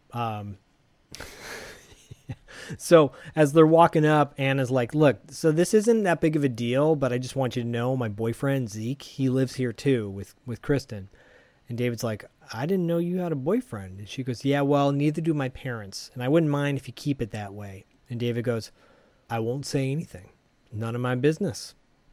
Doorbell rings. Kristen answers the door. She's looking right at David with her FM eyes. Yeah. She immediately is like, whoa. She splooshed too. She sure did. And Anna introduces David to Kristen. David says, how do you do? And she's like, oh, fine, thank you. By the way, everything that happens later totally tracks with people in their 20s. Yeah, of course it does. Yeah, very much so. And by the way, I'll just throw it out now. This house is very cool. Like the way it's decorated, the way it's lit for this party. I really like the set design for this house. Yep, me too. Kristen says, oh, Zeke's inside smoking. He's waiting for someone to help carry in the kegs. And David goes, oh, I'll bring him in. Suddenly you're inside now, and Anna's chilling with Zeke on a couch. And he's wanting her to get high, and she's like, you can't smoke tonight. And Zeke's like, why? What, your house guest? And she's like, yeah, and she doesn't finish the thought because suddenly David walks in carrying the 2 kegs. He's got one over his shoulder and he's holding the other one with one hand. So the dude is like looking jacked up, carrying 2 kegs. And it's almost like a record scratches where let's, be as crass as possible. All the chicks are getting wet just looking at him like, oh my God, look at this hunky boy. It's almost like it's the equivalent of Fast Times at Ridgemont High when Phoebe Cates gets out of the pool. Yeah. It's almost got that slow motion, that boom, boom, boom, boom. Burn, burn, burn. Like there's the music's even kind of got that vibe to it. And yeah, you're right. And I didn't pick up on it, but this is the reversal. If this was made in the 80s or something, it would have been a young teen boy in it's Weird Science, you know what I mean? And an older hot, chick type of thing. And they're filming it the same way. They're just doing it reversed with a younger female looking at an older guy the same way. Yeah. And you can tell like Anna was trying to be more of a prude because she's with David or brought David to the party and doesn't want to make a bad impression on David. That's why she's not smoking weed just yet. But suddenly David sits, he drops the kegs off and then walks over to where Zeke and Anna are sitting. And there's another dude there, Craig, who's Zeke's buddy. and he's got a big old fat blunt, and he offers it to David, and David, he's like, "You want some, man?" And David's like, "Sure." And he takes the biggest, fattest hit off this weed, sucks it in like a fucking stud, and just like lets out this big puff of smoke. Like, yeah, I do this all the time. Yeah, dude, that thing's like a fucking turkey leg, man. That thing is fucking huge, and he smokes it like a champ. And I love that. It's fucking awesome. Yeah, it's awesome. It just shows like how kind of quote unquote cool he is, but that doesn't make you cool, ladies and gentlemen. Just saying. But he looks cool doing it. Yeah. And he walks the blunt over. He walks the joint over to Anna and offers it to Anna, and then Anna takes it. And you can tell when she takes it, she's just like titillated by him. Yeah. And by the way, you had it right the first time. That is a blunt, not a joint. Yeah, it's a fatty, big fatty bombatty. And I don't even smoke, but I just know what's up. You got a contact high just looking at it. Right. From there, you cut to later on in the evening. Anna's chilling with Zeke, and he gives her a beer, and he's like, "You okay?" She's like, "I'm fine." Like, she seems annoyed. I mean, I don't mean to stereotype at all, but I've been down that road where like you're with the girlfriend and suddenly they're annoyed about something. Yeah. And it can happen too, I'm sure, with the boyfriend too, but I'm just saying from personal experience, you're like, what's going on? Why are you annoyed? But she's just kind of annoyed. And he's like, "You want to?" And she goes, "Yeah, let's go." Like they're going to go fuck, basically. Yeah. Right? And suddenly this is all going down, and David's like watching Anna and Zeke go off into a room together, like menacing looking. He's looking at them. They're like in the kitchen now at this point, right? And David's talking to Kristen, and these dudes walk in, these kind of frat boy looking guys. And David says to Kristen, he's like, "Who are those guys?" And she's like, "That's my ex, the one I was telling you about." Because like maybe 30 seconds prior, you see Kristen kind of like telling David about her ex-boyfriend. Right. And her ex-boyfriend, the character's name is Drew. He's played by Jesse Luken. And as you were just talking, I was trying to quickly scroll through IMDb to find out where I've seen him before. Because right when I saw him, I was like, I know that fucking guy. And he has like almost 60, credits on IMDb, but it's like a lot of TV stuff. And I'm like, nope, it's not that, not that. And I was like, oh, I saw him on Justified. He played a character, and he was great on that show. And if you've never seen Justified, probably one of the best TV crime dramas I've ever seen. Cool. Yeah, I got to check that out. There's a few shows I have to watch. For 1 second, I thought he was the guy who plays young Sensei John Kreese on Cobra Kai, because they both have that kind of that giant forehead that I call a 5-head, and kind of like that big hair, Yeah. But no, it's not young John Kreese. Jesse Luken is his name. Young Johnny Kreese. Sensei John Kreese. No, but this guy's still a dick anyways, because he walks in talking to Kristen, and he's like, "Hey, I need to talk to you." And she goes, "I'm busy right now, Drew." And he's like, "Look, well, I've been calling you all week. What the fuck? You're having a party?" She's like, "I'm talking to my friend, and you're being rude." And he goes, "Listen, just come here." And he goes to grab her. And then when he does, David steps in and like grabs Drew's arm. And Drew goes, "Motherfucker." And then from there, he goes to start a fight with David. And David slams his face into the wall, which has a picture of Kristen in her cheerleader outfit on it, slams his face into that picture, shattering the glass, knocking the fucker out cold, hits the ground. Yeah, and dude, that is such a metaphor for the fact that he's going to shatter Kristen's life. David is going to shatter her entire life. He's going to shatter all her friends. He's going to shatter her vagina soon. And then he's literally going to shatter her life by the end of this movie. And so when I was watching this, I was like, that's such a great visual metaphor for what's to come, especially since they did a close-up shot of it, of her picture with the glass shattered. I was like, there's a reason that they're giving you a close-up shot of that, and I think it's because it's foretelling what David, is going to do to her. Yeah, totally agree. Drew hits the ground like an idiot. Hits the ground hard. It hits the ground hard, and David looks at Drew's friends and says, "Get him out of here." And then Kristen's got a big old smile on her face. And Kristen went double sploosh. She sure did. And then David picks up the photograph, and he's like, I'm sorry about your photograph. I'll buy you a new frame. And she goes, no, don't worry about it. Would you like to see the rest of the house? And he goes, sure. Hint, wink, hint. wink. Cut to Kristen and David going at it in Kristen's bedroom. She's taking her clothes off, looking mighty fine. This is the most animated you've ever been about somebody that we've had on the show. Oh, she's just, well, I'm just like, okay, I'm piecing things together about what Zach likes. Okay. And I notice as she's making out with him, she's, going for his wand. Of course. And she's like, are you okay? And he's like, yeah, why? And she's like, seems like you're not really into this. Wink, wink. You know what she means by that, because he's probably not hard. Yeah. And he's also laying there just kind of like a bump on the log type like of a dead thing. fish. Yeah, essentially. Yeah. And then suddenly he goes, no, I am. And he like throws her over. He like tosses her on her back. He like literally sort of springs to life. And I'm almost wondering if like that was sort of the fake, like real him is just laying there. You know what I mean? Yeah. Whereas I think he was like, I think it was sort of like a minor thing where he's like, oh, I need to act normal. You know what I mean? Right now. And so he kind of springs to life and sort of takes charge, and it becomes this passionate thing, and it's not weird or whatever. But I think that was like more of a fake thing. I think the real him was laying there. Do you know what I mean? Yep. Yeah. No, I agree. And then the Viagra kicked in. And there you go. There you go. And he bangs the hell out of her. The hell out of her. Cut to later that night.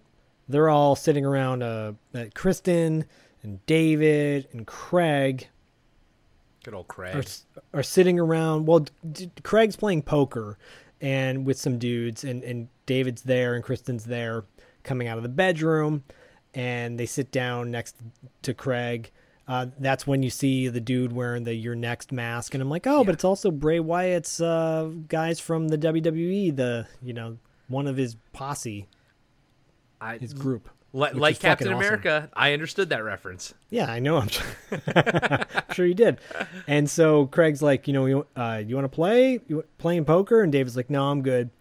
And then Craig says, hey, man, I wanted to say to you that, I totally support what you guys are doing over there. You need anything, you let me know. And David's like, support us how?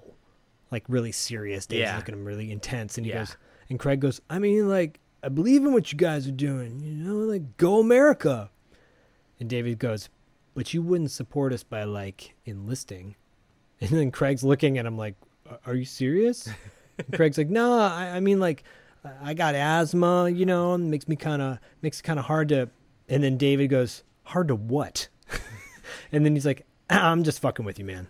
that was uncomfortable, dude. That was super uncomfortable. Yeah. And Craig's like, oh no, cool. I knew that. And you can tell Craig's the cool kid there, and he's a little bit thrown off because now David is clearly the coolest guy in the room, and now Craig's not as cool, Yeah, David is the coolest guy in the room.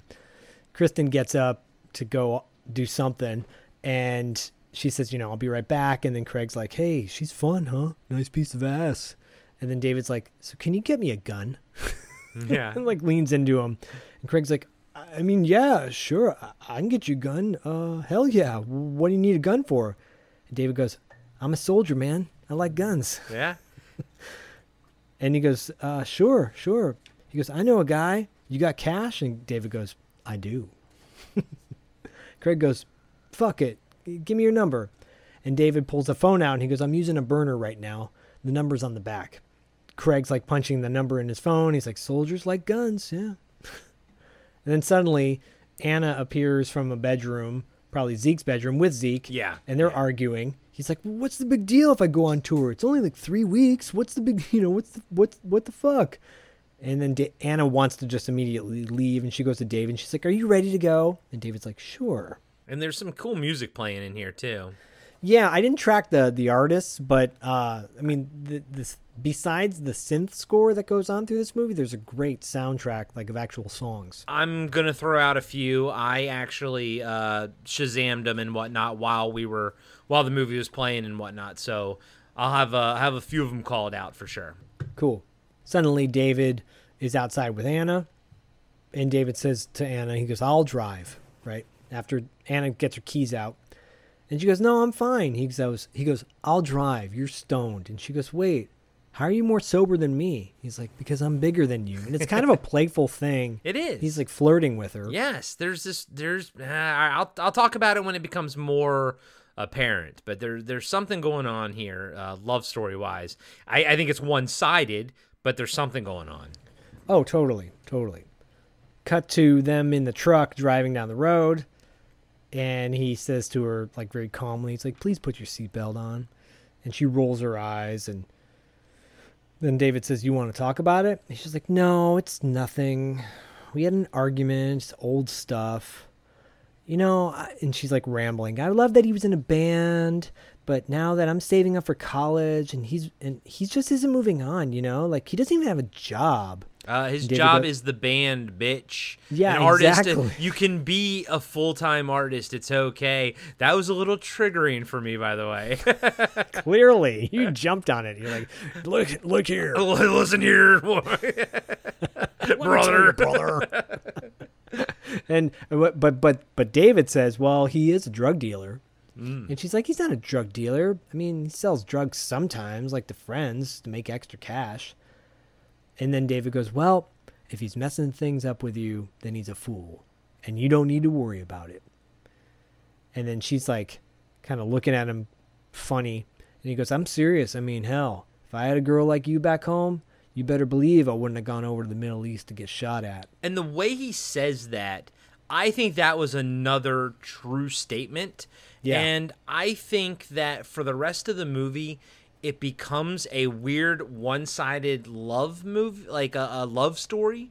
I think it's more on David's side, but I'll cite some more examples of it later as to why I think it's a little bit deeper than surface level than what we see on the surface. And so, but in real quick, because I know the song is actually going to come into play because he's going to say he likes it. And I did track this song because it was actually my favorite song in the movie. It is titled Masquerade by the band Clan of Xymox, and it's spelled XYMOX.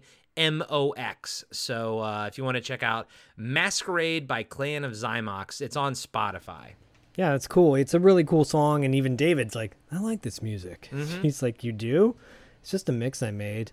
I can make you a CD if you like. And he's like, can you put this song on it? And she's like, well, yeah. But she smiles to herself, and it's a really like genuine moment. Like, oh my God, this guy, he's so hot, and like he likes my music too. Is this a dream come true for me? Because she's starting to kind of break down that shell or the wall she has up for David. Right, because the characters, like the mom, the dad, they all kind of stay the same throughout the course of the film and everything. But Anna and him, they have this up and down relationship. Like their relationship is the core of the film. If this was a romance movie, it's their romance. But this isn't. This is a weird mashup of action, horror, sci-fi, and thriller. And it gets morphed and weirdified. But at the same time, it's the most interesting dynamic in the film is Anna and David, because it's the only one that kind of really changes and grows and morphs and alters and stuff. It's a windy road that is their relationship. Yeah, totally agree. Cut to them getting home, and they're going to their separate rooms in the house. Anna saying goodnight to David, David saying goodnight back.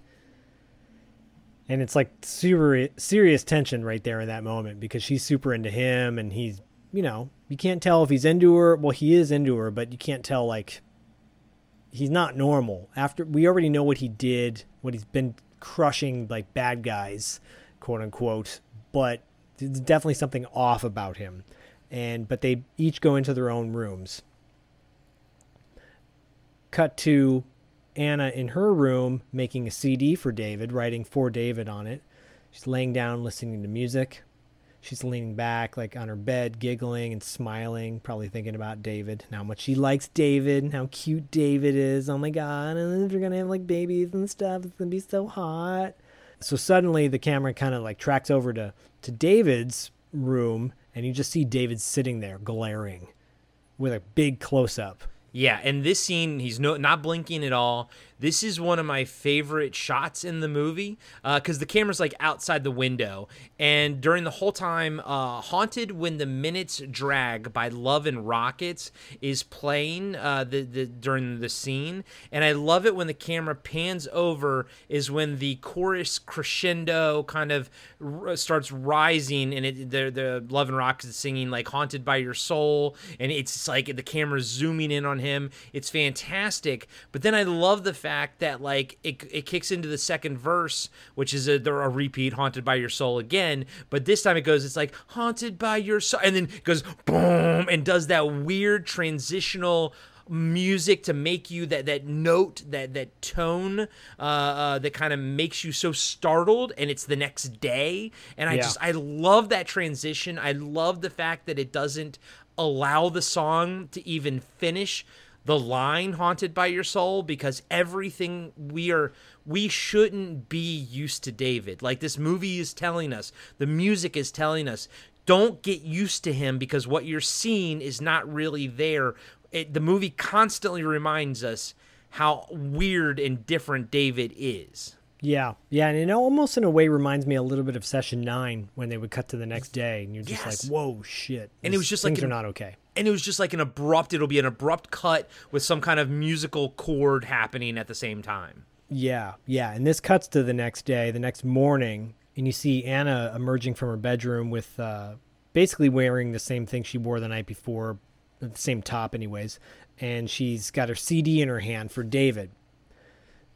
As she's walking to the kitchen, she looks outside the kitchen window, and she sees David kind of pacing back and forth on his cell phone. And he's on the phone, you overhear his conversation. He's like, I want to proceed as planned. No one will be able to recognize me. That's important. And then he's listening to someone talking and goes, what do you mean dental records? I'm off the grid now, but people are trying to look for me. I understand it'll take some time, but this is urgent. I just need a new face. I'll keep this phone in case you need to reach me or anything comes up.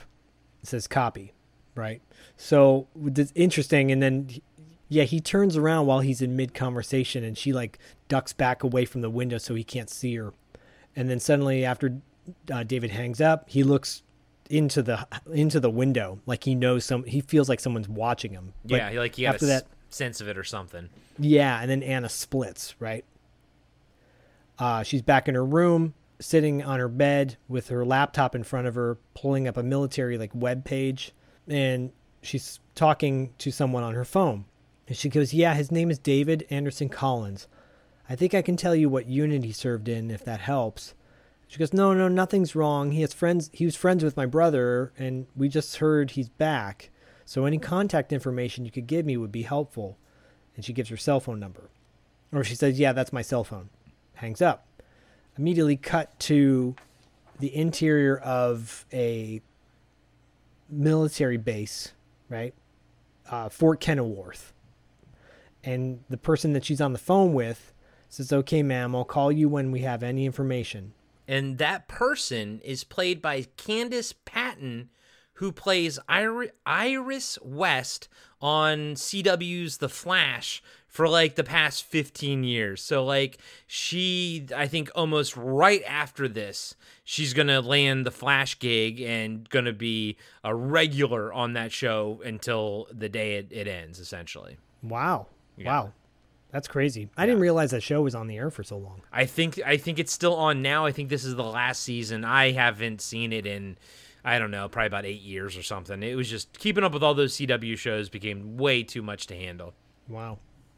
I remember when the CW wasn't it the WB? It was the WB, and then Dawson's Creek. Yeah, all that stuff. I don't want to wait.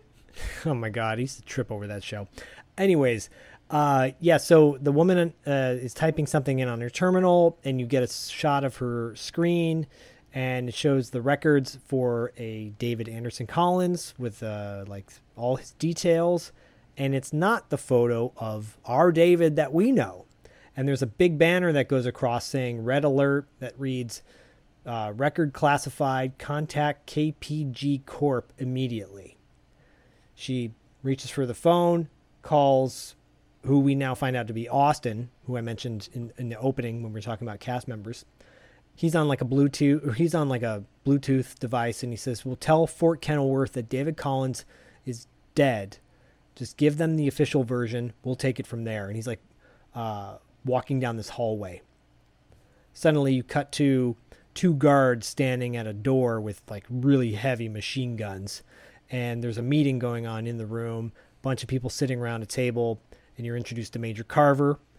And there's a guy speaking, and he goes, "I'm meeting with the rest of our board next week to discuss the future of our work with the military in light of Project Aegolius." Aegolius.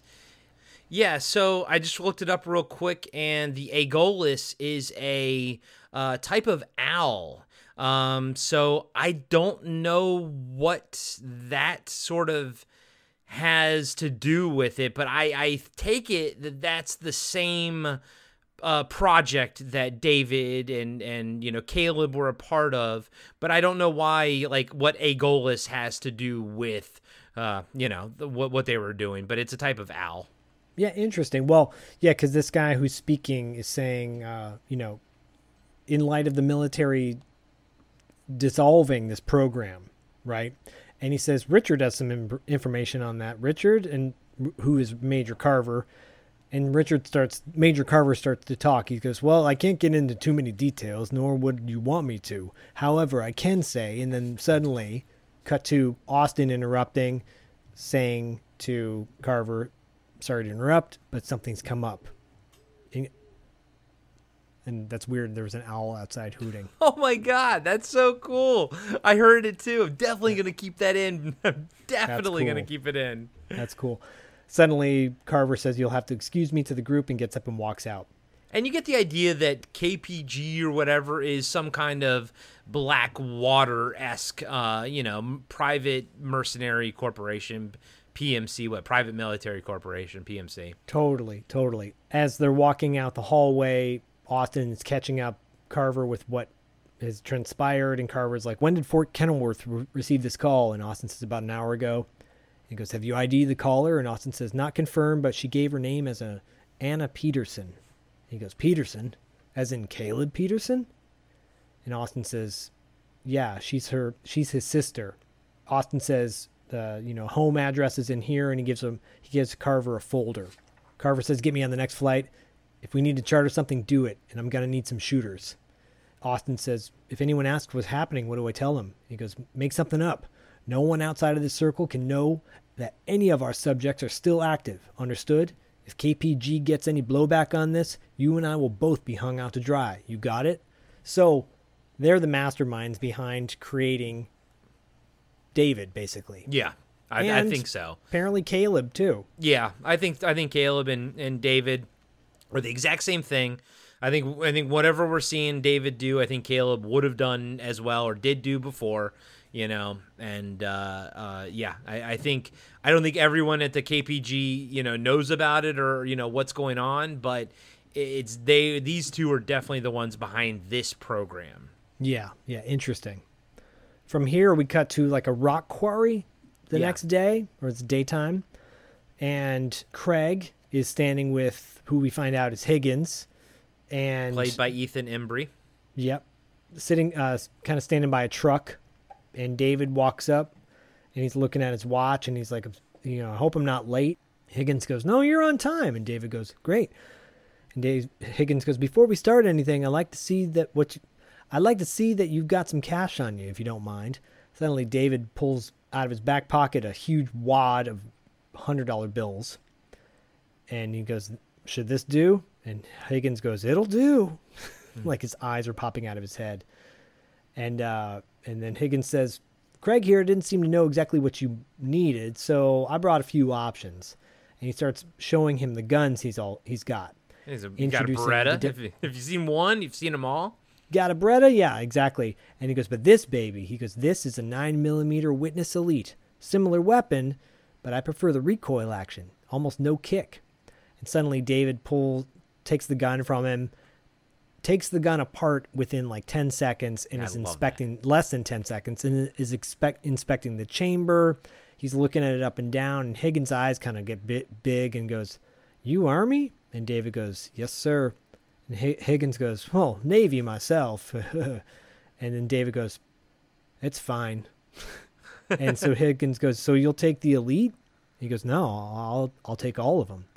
Higgins goes, all of the handguns? He goes, no, everything, all of your guns. And Higgins goes, did you bring money for all that? He goes, if you did, I'll cut you a deal.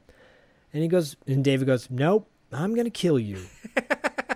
And Craig goes, what the fuck, David? What the fuck, David? Come on, man. And Higgins is like, well, no, hold on a second. Don't get funny with me.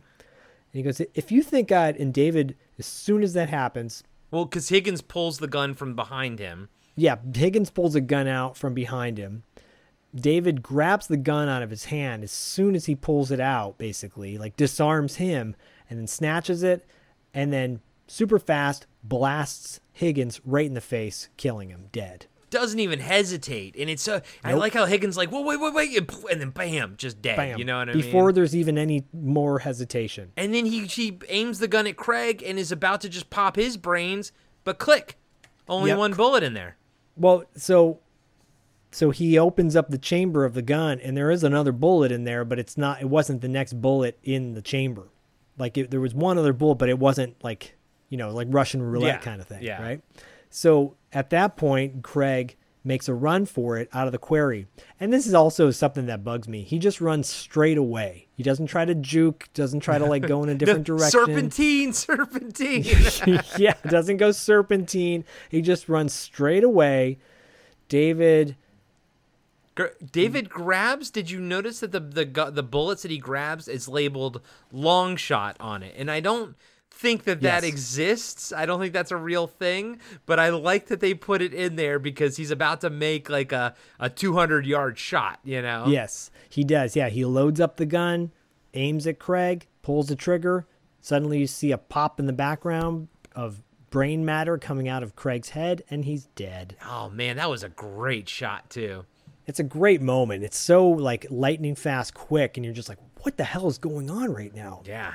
David starts kind of clearing out all the guns. He's got semi-automatic rifles in there. He's literally got everything that you look at now, and you're like, why do we need all this shit? Of course. And there's 2 grenades, too, and David gets very excited about the 2 grenades. 2 grenades, like 2 pair of testicles laying right there. That's right, baby. Hey, everybody. Corey here. I just want to let you know that we'll be right back after these short messages. We wrestled the demon Pazuzu in The Exorcist. Your mother is in here, Karis. Would you like to leave a message? I'll see that she gets it. We hooked the fisherman killer, Ben Willis, and I Know What You Did Last Summer. Oh, you got a letter? I got run over. Helen gets her hair chopped off. Julie gets a body in her trunk, and you get a letter. That's balanced. We survived a summer away with the angel of death, Angela Baker, in sleepaway camp. Look what I did. I packed you and your cousin some goodies for the ride up to camp. Wasn't that nice of me? But we ain't seen nothing yet.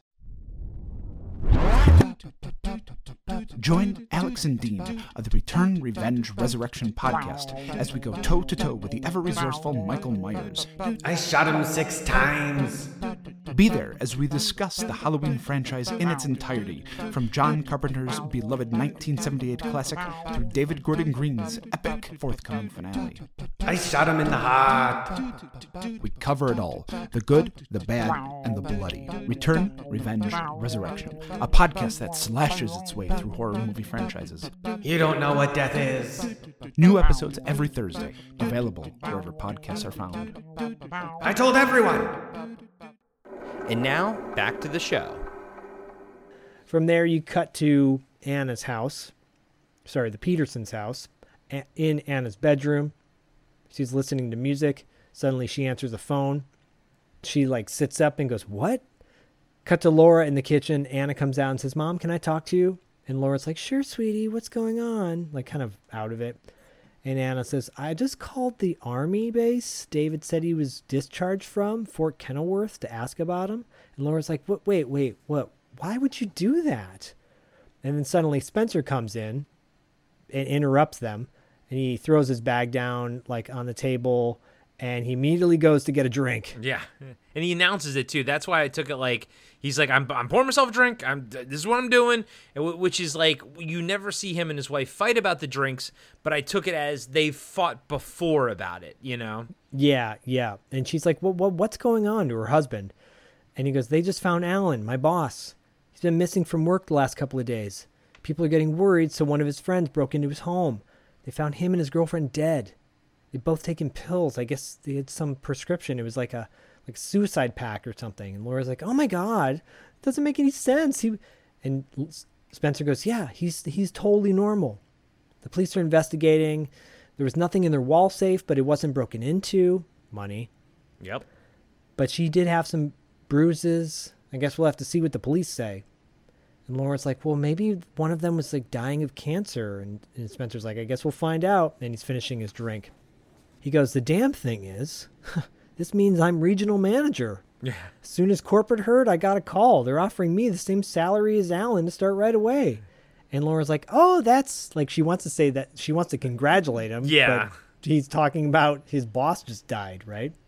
Yeah. And he's like, and he says, yeah, careful what you wish for, you know, because she's about to say it. And yeah, right? that's, I was like, oh, that is so... Man, so true, especially recently for me, because I can't remember what you and I were talking about. I think maybe it was My Best Fiend or something. And I was editing the episode, and I know I said on it, and actually maybe it was the Richard Stanley one. It was the Lost Soul. Doom Journey of Island of Dr. Moreau, Richard Stanley's Island of Dr. Moreau. I was editing it after my father had passed, and I had heard on that episode that I had said, oh, well, here's an example of magic and what not to do. You know, if you wish yourself to have a shit ton of money, then all of a sudden your dad's going to die. I said that on the fucking episode before my dad passed, and I edited it after it. And I was like, wow, like, yeah, that's how shit works. And then here, watching this, and, you know, Spencer's like, yeah, careful what you wish for. And I'm just like, yep, careful what you fucking wish for, people. Seriously. That's crazy, dude. That's crazy. So, yeah, that was, for me, that was kind of powerful. Wow, dude, that is some powerful shit. Well, maybe you need a drink, because David walks in at this point, and Spencer offers him a drink. He's like, David, I'm having a drink. Would you care to join me? And David's like, sure, I'll be right back. Let me put my giant duffel bag of guns away that no one seems to question whatsoever. Exactly. Yeah, and so Anna's in there. She didn't get a chance to finish what she was saying to her mom because David's now in the room. And then her phone rings, and she quickly exits the room as well. So David goes to his bedroom, Anna goes to her bedroom. It's Zeke calling Anna. And then suddenly you cut to Zeke, and he's in his van driving down a road. And he's like, hey, so look, it's Craig. They found him out on the quarry. He's dead. Someone shot him. And Anna's like, what? Do they know who did it? And he's like, I don't know all the details. Can you come meet me later? And she's like, yeah, of course. I have something else I need to talk to you about too. And he goes, well, what is it? And suddenly you see lights, police lights behind him flashing. And he's like, shit, I got to go. I'll call you back, and hangs up on her. No, you won't. No, you won't. And well, you will, but it'll just different. You won't be meeting him later. Yep. Cut to the diner that Anna works at. Kristen's working there. She comes in, and Kristen says to Anna, she's like, are you okay? She's like, yeah, I just heard about it from Zeke. How are you doing? To Kristen. Kristen's like, I'm fine. I just don't get it. Who would want to hurt Craig? He was friends with everyone. Everyone except David. Of course. And hey, it's nice to see where Kristen works and will later die. Yes, we will see that later. So they continue to talk. From there, cut back to the Petersons' house. David and Luke are outside carving pumpkins. And David's like, so how does this work? He's looking at a pumpkin, and Luke's like, he's never seen a pumpkin before. He's never carved a pumpkin before. Nope. And Luke's like, well, first you make a hole at the top so that you can reach in and scoop all the guts out. And David starts to like jam the knife in the pumpkin, and it's really stiff, like most knives are when you're carving a pumpkin. And David goes, your parents' knives suck. And Luke's like, yeah. And suddenly David whips out a butterfly knife and he's flipping it around like he's, martial arts superstar. And he jams the knife in the pumpkin and cuts a hole in the pumpkin within like 3 seconds. He's like, that's better. And Luke's like shocked and he goes, do you carry that on you like all the time? And David goes, this thing? Oh, yeah, sure. And Luke's like, why? And David shrugs and he goes, just in case. Gotta have a butterfly knife, baby. Big smile on his face, too, David does. Cut back to Anna at the diner with Kristen. And Anna's telling Kristen that, I called the army base. David said he was from. They told me David Collins died a week ago. He was in a military hospital in Idaho. There was a fire from some oxygen tanks. About 20 people died. David Collins was one of them. And Kristen's like, well, does David have any ID, or credit cards? She's like, I've never seen him use a wallet. Anna says that. I've never seen him use a wallet. And Kristen says, what about his phone? He has a burner, right? Why don't you check some of the numbers he's called? Your brother knows computers. Have him look them up. And Anna's like, yeah, that's a good idea. Thanks. That is a good idea, actually. It is a good idea. And she's smart, Suddenly the chef comes out and tells, Kristen basically to get back to work. And Anna's like, well, we'll talk when you get off your shift. And Anna leaves. Cut back to the Peterson house. And David and Luke, they come in from outside with their pumpkins. They put them down in the kitchen. Did you notice that David, who's never carved a jack-o'-lantern before, his looks fantastic. Luke's looks very boring and plain, like kind of triangle eyes and everything. Yeah. And I think this is another thing that's on purpose. I think this is a clue to show you that no matter what David does, he's the best at it. Like, because this is the Captain America, the training and everything. He's just naturally fantastic at everything, but especially killing. Exactly. Yeah. Yeah. David says, you want some advice, Luke? And Luke goes, sure. He goes, never let anyone pick on you. Otherwise, you'll carry it with you forever. Those guys at school, they're bigger than you? And Luke goes, yeah. He goes, then you bring a knife to school. If they take it away from you and beat you up, you go to their houses at night and you burn them down with their families inside. What's the worst they can do? And Luke's like, yeah, okay. I love how all of his examples are like hyper, just extreme, It's the highest you could possibly go. It's wonderful because you're like, wait, this dude is fucking crazy. Yeah. And Luke is kind of all in on it because David gives Luke his butterfly knife. And Luke's like, you're giving this to me? And he goes, yeah, man, it's yours. I got others. And of course, that butterfly knife will wind up back in David somehow. Yeah, David will get it back. Yeah, he'll get it back. It won't be in his hand, though. It'll be in something else. Suddenly, Anna comes in, and he says, hey, you care to join us into the kitchen? And Anna's like, no, probably not. Is Mom and Dad around? And David's like, they went to the store. Your mom's going to make pumpkin pie. And Anna's like, oh, that's cool. And then suddenly, Anna grabs David's cell phone when he's not looking from his jacket. She quickly slips away, going into her bedroom. Moments later, you're in Anna's room, and she's taking pictures she's snapping pictures with her phone of of all the numbers on David's phone. Suddenly, David's phone rings. Yeah. Oh, it's creepy, and she freaks out. It's a very loud vibration. She says, shit. David's walking down the hallway just around the same time. He's walking towards the hallway. Anna quickly throws it in David's room and runs out. David goes to his room and sees his phone on his bed.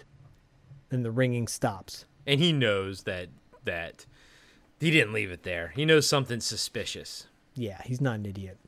And he walks by Anna's room, slowly back into the kitchen. And also, too, he kind of has this look on his face, like pissed, but not super pissed. Yeah. Yeah. Anna's in her bedroom. Her cell phone rings. She freaks out. She answers it. It's Zeke. But now Zeke is in jail, and he's calling her from the payphone, like the You're making people, that call. making that call from the hallway in the jail. Yeah, right? with the parole person behind him and or the corrections officer standing next to him, and yeah, this is Chase Williamson is he is the sort of comic relief in this, and he's got a couple moments here that are funny, I think. Oh, this is funny. Yeah. So like he's basically telling her why he's in jail. She's like, they found and it's her perspective saying it back. She's like, they found the gun that killed Craig in your van. Cut back to Zeke in the jail, and he's like, yeah, it was wiped clean. They got an anonymous tip or something. All they say to me is it's anonymous. And she's like, you're innocent. And he's like, I know, but they searched my room and they found some other stuff, so looks like I'm going to be here for a bit of time. He handles it quite well. He does. He's kind of like, oh, fuck, you're right. I like almost like he knew this was coming, but not in the murder part. Yeah, like one day I knew I was going to land here. Right. It's really funny, actually, because he's kind of like emotionless about it. He's like, well, it is what it is. Yep. He's like, I got to go, babe. I love you. and hangs up. Moments later, Anna is walking to the dining room. Everyone's having dinner. The dad looks over at Anna and he's like, honey, are you okay? And she like looks super upset and she goes, my friend Craig was killed today. He was murdered. And Laura's like, oh my gosh, where? And Anna says he was shot. And then they arrested Zeke for it. They found the gun in his van, but he didn't do it. They were good friends. And Laura's like, Zeke? And then the dad, Spencer, goes, I'm sorry, honey, but if they arrested your ex-boyfriend, it could be for a good reason. Zeke Hastings was never exactly a pillar of the community. And Anna gets like really pissed. And she's like, he's not my ex-boyfriend, Dad. He's my boyfriend. I never stopped seeing him. I'm 20 years old. I can date who I want. And Spencer's like, as long as you're in this house, the dad, Yeah.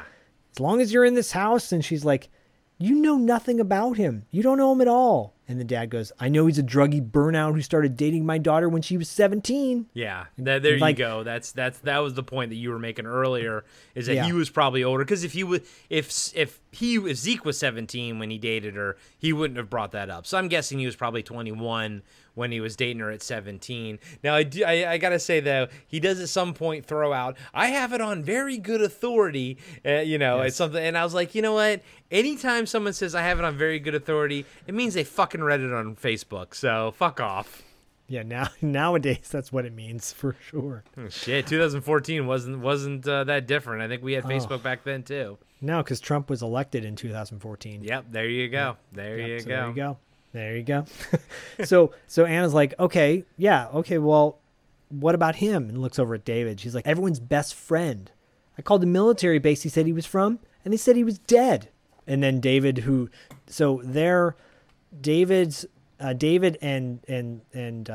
Laura, the mom, are in the kitchen like cutting up stuff, and Laura at this point now, Laura's like in the living room with Anna and the dad, right, and Luke, but David's still in the kitchen cutting like celery, right, with the knife. He has this big ass knife. Yeah, he's got this big ass knife, and suddenly he like slows down right after she says that, and he goes, "That's military intelligence for you." And then Anna says, "Yeah, see, ask him to show his ID. He's not David Collins. We know who he is." And then David like still has the knife in his hand, which is very threatening. Yes, right? yeah. And he goes, "I was part of a special forces unit when I was injured, so they should be providing a cover to any civilians who ask about me. That's a good thing. But I did get my dog tags back. They're right here." And he pulls his dog tags out of his pocket. He says, "I don't like to wear them because I don't know. I just like having them with me, though. As for my ID, I don't have a current license, but I got my documents in my bag. And should I go?" And then Spencer, the dad, interrupts. He goes, "That won't be necessary. Anna, I think you owe David an apology. By the way, none of this stuff has a picture of David on it, so it's just the name, you know." Yeah, of course. And Anna's like, "No fucking way." Yeah. And he's like, "You watch your mouth, young lady." That's what the dad says. And the dad continues to Anna and says, "I'm very sorry about your friend Craig. But as for Zeke Hastings and his crew," this is when he says, "I have it on good authority that they're a bunch of pot dealers. You know why they arrested Zeke for the murder? Because he probably did it, Anna. And she screams at him. She's like, fuck you. Jeez, have some compassion, man. Right? And I got to say, my note here is for David, quick goat thinking on coming up with the special forces thing. Yeah, he's quick on the fly. I know, and yes, my quick goat thinking is a reference to the Adam Sandler CD with the goat on it. Nice. That was like what was that? 95, 90? Yeah, I think like 94, 95, somewhere around there. Yep. Is that the one where he's got the little drug moments where the guy's like, I'm so stoned right now, man. And then you gave me, he's like, that's grass, man. Yeah, the world's longest pee. They're all gonna laugh at you. All that shit. That's a great CD. That is. CD. It's so funny when Anna says "fuck you" because the mom's like, "Hey now, Laura. Hey now, Anna." Like offended. Yeah. Like Jesus Christ, this guy just died. And her boyfriend's in jail. But Luke does gasp, which is great. Luke gasps. He's never heard, he's never heard Anna say "fuck you" to the dad before. Right. And then, like, Spencer, the dad, is apologizing to David. And David's like, it's okay. She's upset. I probably should have explained the Special Forces thing earlier, but we're not really supposed to talk about it. And he puts the knife down. And, like, everything's fine now, right? He didn't have to kill anybody yet. And then Spencer goes, I could use a drink. He's like, how about you, David? And David's like, oh, yes, please. Like, it's almost like like a sigh of relief, but in like he's putting it on. Yeah, it's fake. He's telling Spencer what he wants to hear, essentially. Yep. Anna's in her bedroom crying. She's playing music.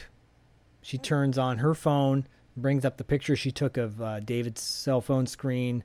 She's, punching the numbers like on her computer, and then there's a knock at the door, and it's David at the door. She closes up her phone and computer and everything, and David walks in, closes the door, and he walks over to Anna, and he sits down on the bed next to her.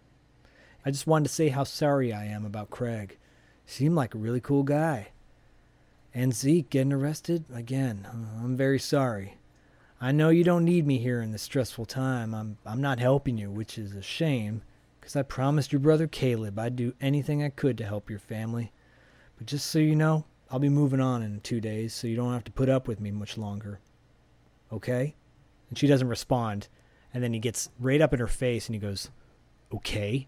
Yeah, like, it's good. He fucking kill you. He changes and it's menacing, but subtle at the same time. It's everything. It's everything you want from a scene like this, and it's masterfully done by Dan Stevens and Micah Monroe. Yeah, and she responds. She's like, okay. And he goes, good. Like a smile on his face. Gets up to walk out, and he sees the CD, and he goes, is this a CD you made me? Like totally excited. And if we even asked, he goes, is it finished? And I'm like, it's in CD form, so of course it's finished. You idiot. That was me taking a note, You got to flip it over to see that little line to see how many tracks on it. That's true, yeah. And he goes, yeah, he says, is it done? And she's like, he goes, thank you. Can't wait to listen to it. And he opens up the door and leaves the door open, and he walks out. And she looks like so disgusted that he took that CD. Like, you know what I mean? Like, it's perfect. It's so perfect because that CD represents what she thought they were, but they aren't. But yet at the same time they are, but in David's eyes. Do you see what I'm saying? Yeah. And probably in her mind she's probably thinking there was a moment when I was falling for this guy. Yeah, and she's the only one that truly understands and sees, him for who he is. Up until the last 10 minutes of the movie, basically. Yeah. From there, you cut to dimly lit parking garage at night. It's Major Carver. He's walking out with Austin. He's on a phone and he's like, I want every contractor with a 100-mile radius. I don't care where they come from, KPG, ex-military, or whatever. I need a team mobilized by the time I land. So basically, he's bringing in Blackwater dudes, right? Yeah, mercenaries. Love them. He's like, I'll give them the necessary mission specs in person. We can't risk a leak on this. Hangs up his phone.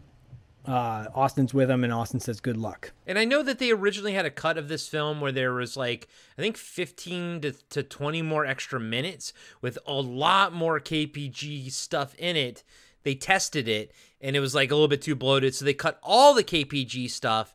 And then the audience was confused as to like why Carver just all of a sudden, showed up and everything. So they were like, okay, let's go add a little bit in. And honestly, I think the little bit of the what KPG we got is perfect. It's enough to kind of like lay the groundwork for your mind to go crazy and think about like what this corporation is, but you don't get enough to kind of ever really truly know. And I love that kind of storytelling. This whole movie is a masterclass of not telling you enough, but yet making it like satisfying. Like you never truly know, but yet you also don't ever feel like you haven't been told the whole story. Do you know what I mean? Yeah. Oh yeah, totally. Like you know enough. Yeah. But you want to know more. You want to. Yeah, and then that's great because that leaves you wanting more at the end of this. This is a type of movie I could see a prequel for it. I could see a sequel for it. You can make a whole TV show about it, and just completely keep the movie the way it is, but you can add on to it because they layered so much stuff into this movie. And one of the things I love about it, I guess I'm just talking about it now because we're talking about the PMC, the Private Military Corporation. But that's what I love about it is that it's a small film. It takes place in a small like locations and everything, but the scope of it is huge, and that's what I think is really cool. And that's what I think is very Carpenter-esque about it, because we talk about that on Prince of Darkness and The Thing, how the story and like what we're actually seeing is very small, but the implications and this far-reachingness of it is huge, is big. Yeah, totally agree. Just make a whole series, but keep Dan Stevens in it. Don't recast him. Or just do a whole, like, in the same universe, but have nothing to do with this character and just show us more of KPG or whatever. You know what I mean? Yeah, I would love that. Love that. From there, you cut to the next day. Anna's driving in the truck with Luke, and they're having a conversation. We meet the mid-conversation. He's like, "You took a picture of David's phone?" Like, kind of, like, shocked. She says, "I paid for a reverse directory thing to look that number up online. It says it's the unlisted landline of a doctor in Miami. Except he's not a doctor anymore. He got his license taken away 2 years ago when he performed a facelift on this lady while he was drunk." And so Luke's like, "So David knows the guy? Maybe it's his uncle or something." And Anna's like, "Well, that's what I want to find out." And Luke's like, "Well, what do you need me for?" She's like, "I need you to talk to the police. The cops found those drugs in Zeke's room and they assume that they got their guy." And he's like, "Well, what do you want me to do?" And she's like, "Get any info on this guy," meaning like the doctor, right? And then Luke says, "Do you really think David killed Craig and the other guy?" She's like, "Yeah, I do." From there, and then Luke kind of nods, but he looks sad, right? Yeah, and my only note for this scene is, Anna done messed up by telling Luke the plan. Unfortunately. From there, you cut to the classroom. Luke's at school. He's sitting at his desk. Takes out his computer. He's looking at something on the computer. Suddenly, one of the guys that was at the bar who got the shit kicked out of him has like a bandage on his chin. He's talking to a girl in the front of the class, and Luke's all the way in the back of the class. And the guy spots Luke and says to the girl, "I'm sorry, I'll show you some magic tricks later." Yeah. And he walks over to Luke. Yeah, he was the guy that David punched, like, right in the chin, and that kid, like a glass jaw Joe, went straight down like a fucking, sack of shit, essentially. Right? Yeah, I don't even know. They don't even say the guy's name. But yeah. He sits behind Luke, and he starts jamming like a pencil into Luke. He looks at this computer screen that Luke has up, and it says like disgraced plastic surgeon to pay $2 million in damages. It's like a news article, right? And the kid goes, "Hey, what's that? You looking for someone to do your sex change operation?" And then Luke turns around after he jams the pencil in him again in the neck. Luke turns around and hits him in the face. No, Luke turns around and cold cocks him right in the face. It is awesome, and you cheer for it. You're like, yeah. Yeah, but it doesn't really have that it doesn't really have that big of an effect on the kid. Yeah. Because he like immediately goes, "You little bitch," right? And they start growing at it. So he grabs Luke, he throws him against a bunch of boxes and like chairs in the classroom. Apparently there's no teacher in there. Yeah, I guess. yeah. It's like no. study hall or something. Yeah, I guess so. Luke like falls into the boxes, falls down. The bully kid is like, "That's right, bitches!" Like Yeah, everybody in the classroom. Yeah, like he's like showing off and shit. Yeah, Luke picks up the yardstick and like hits the kid in the face super hard. Breaks the yardstick over his face. Yep, and the kid like screams, like yelps out, and he's like, "God damn it!" It's hilarious. It's great. It's great. From there, you cut to the inevitable secretary's office of the principal, and the two, Luke and the other kid, are sitting waiting to see the principal. The other kid has like a bag of ice on his face. Yeah. You know? And the mom, Luke's mom, Laura, comes in and she's like, "Are you okay, sweetie?" And Luke just nods. And then he goes, "I'm fine." And the secretary says, "Mrs. Peterson," she's like, "Mr. Alston will see you now." Suddenly David walks in. Laura looks over at David before they walk into the office, and David's like, "Hold on a second." And he walks over to Luke and he's like, "What happened?" And Luke says, "This kid called me," well, I cut that out. I didn't say that earlier. He's like, "This kid called me the F word." Yeah. Rhymes with maggot. And he goes, "So I broke the yardstick on his face." And David smiles. He goes, "Okay." Yeah. He's proud of him. He even says awesome. It's so great. Yeah. But it's important about the F word that he uses and him telling David that David can now use it as ammunition in a second. Yes. So David looks at Laura. He's like, "I'll go in with you into the office with the principal." And Laura's like, "Oh, okay." And Luke just smiles because he's like, "Oh, he's proud of me." Yeah. They go into the office, cut to the principal, Mr. Alston, saying, "Due to our school's zero tolerance policy," basically he says, "I'm afraid I'm going to have to expel your son." And the mom is like, "Wait, but what?" And he's like, I'm sorry." And then David interrupts and goes, "What did the kid call him?" And Mr. Alston goes, "What?" And David goes, "The kid, what's his name that Luke hit in the face? What did he call Luke?" And the principal goes, "I don't." And he goes, "Did he call him a rhymes with maggot?" F maggot. And yeah, F maggot. And Alston goes, I believe that's what he said. Yes, but that's no excuse." And David goes, "Well, so that makes it a hate crime." And the principal's like, "What?" And David goes, "A hate crime. And I'd like to know how many others have been perpetrated against her son under your watch. A gay student targeted with physical violence finally defends himself, and you're what? Suspending him?" And the principal goes, "Well, we could consider suspension." And David goes, "No, you couldn't. I'll be interested to see what the board thinks of you when this is in front of the entire country, not to mention our lawyers." And the principal's like, "What the hell's going on?" And then David looks over at Laura and goes, "Do you want to sue them?" And Laura stutters and doesn't say anything. And he looks back at the principal. He goes, "We're suing you and the school board."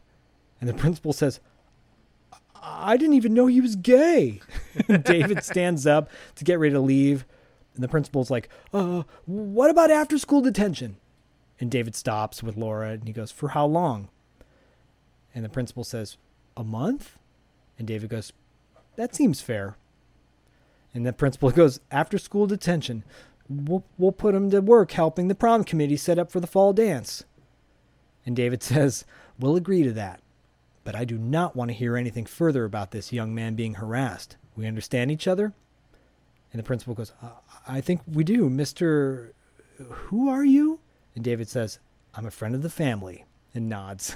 So awesome. So awesome. This is one of those scenes where you're just like, yes, it's escapism, it's fantasy, it's everything you want to be able to say and do and get the reaction from the principal. It's great. It's fun. I love it. So great. So great. And David and Laura are walking out. David walks over to Luke and leans into him and goes, "After school detention for a month." And Luke goes, "That's it?" And David goes, "Yeah. I'll see you later." And if Luke let David go right here, his parents would still be alive But no. Luke says, "Can we David? talk?" Yep. He says, "Can we talk? Can I talk to you for a second?" And thus nailing the coffin shut on his parents. Yes, the nail in the coffin. Well, sort of. I'd say also the KPG showing up at the house too. True. But yeah, this definitely doesn't help the case because David steps out into the hallway of the high school with Luke. No one else is in the hallway. It's like after school, I'm assuming. And Luke straight up says to David, "So Anna thinks you killed Craig, and she's trying to make a case to the police so they'll let her boyfriend go." And David goes, "Anna told you all this?" And then he says, "Do you think I killed Craig?" And Luke's like, I don't care, but that's why she wanted me to check out the plastic surgeon in Florida. She wanted to know what the connection was there." He's like, David goes, "Yeah, why would I need a plastic surgeon?" And Luke goes, "To change your appearance, like the bones in your face and maybe scar up your finger so you don't have prints." It's like, dude, well, this kid is, he's a gamer and nerdy guy, probably watches lots of movies and shit. No, this scene is cool, and I'll give you all my thoughts at the very end of it when you're done. Yeah, and so Luke goes, "Well, I mean, at least that's what I figured. I know you're not really David Collins. I looked him up right after Anna said that. So maybe you don't want people to know who you are. A surgeon who would do that sort of thing is probably pretty rare. I mean, there's probably rules against it, but that doctor, well, I guess he needs the money, so he'd do that kind of work." David goes, "That's an interesting theory." And he's kind of looking super angry at Luke right now. And Luke goes, "Look, I'm not going to tell anyone about it. No one's going to believe Anna. She doesn't have anything against you. You killed her dad's boss too, right?" David's not saying anything at all. And Luke goes, "I don't care. I'm not going to say anything." And David goes, "Well, why not?" And Luke goes, "Because we're friends, right?" And David goes, "Yeah, of course we are." And Luke goes, "Okay, I just wanted you to know," and has a big smile on his face. And then David goes, David goes, "Did Anna tell anyone else about this?" And Luke goes, "I'm not sure. Her friend Kristen, maybe." Oh, shit. Yeah. And David goes, "Okay, thank you." And that's the end of the scene. And that scene is so cool because two things. One, you can see David's facial reaction as literally Luke is figuring out his entire plot. And what I take away is his frown and what he's upset about isn't so much Luke figuring it out, is that a kid figured it out, is that his pride is hurt. He's like, wait a minute, I thought I was the smartest fucking guy in the room. But like, if you also take a step back and look at the scene as a whole, I'm like, this is funny. Like, this is kind of like, I think this is a funny scene because here we have literally a 15-year-old kid figures out your entire plan. And I think everything he says, everything Luke is saying is 100% accurate. It's what is the plan. And that's what's funny about it is because we're not hearing it from David. We're hearing it from a kid who figured it out. And I'm like, this is funny. This is like a humorous scene, Oh yeah, it's great. It's great. It's great on so many levels because there's tension because you're like, oh my God, is Luke going to get killed right now? What is David going to go off right now? But and then suddenly it's funny, like you said. It's everything. Yeah. It's also cool too. Yeah. You're like, oh wait, this kid knows his shit, But then at the same time, you're like, oh, this poor kid. He doesn't even know what's in for him. He doesn't know what he's dealing with or who he's talking to, essentially. Right. From there, we cut back to at home at the Peterson house, and Laura and David are doing laundry outside with the clothesline and like from Michael Myers and Halloween with the sheets and stuff, right? With the sheets and like who does that shit anymore? Not a whole lot of people. No, I don't think so, but I think that I think you're supposed to feel shades of Halloween here. Oh, for sure. Yeah. I think this is a slight homage to Halloween. Yeah. So Laura's, saying to David, I want to thank you. I don't know what I would have done without you being here. I don't mean just for today. I mean for like everything. And Rita, she's like kind of pouring her emotions out to David about how much she cares about him. She said how grateful she is to him. 2 large black SUVs pull into the driveway. The whole movie's going to change right now. Very, very quickly. Hey everybody, Corey here. I just want to let you know that we'll be right back after these short messages. Imagine being one of the last people on Earth, being trapped alone with something not human. Something always watching. Something always waiting. What would you do? Where would you run? Where would you hide if you were haunted for 7 winters alone? Podcasting After Dark presents 7 Winters Alone, a dystopian haunted house story by David Irons. Available now in paperback and ebook. And now, back to the show. Bunch of dudes get out of the SUVs, including, and first and foremost, Major Carver. Walks up to Laura. And just real quick, just got a note. David went inside to grab more laundry, so he's not technically right there, but he'll be right back in a second. And he's not aware that these SUVs pulled up. Yeah, he doesn't see them. He went in to grab the more laundry right before the SUVs pulled up. Sorry, I should have mentioned that. Ah, no worries. And Carver gets out of the SUV and says, "Excuse me, are you Anna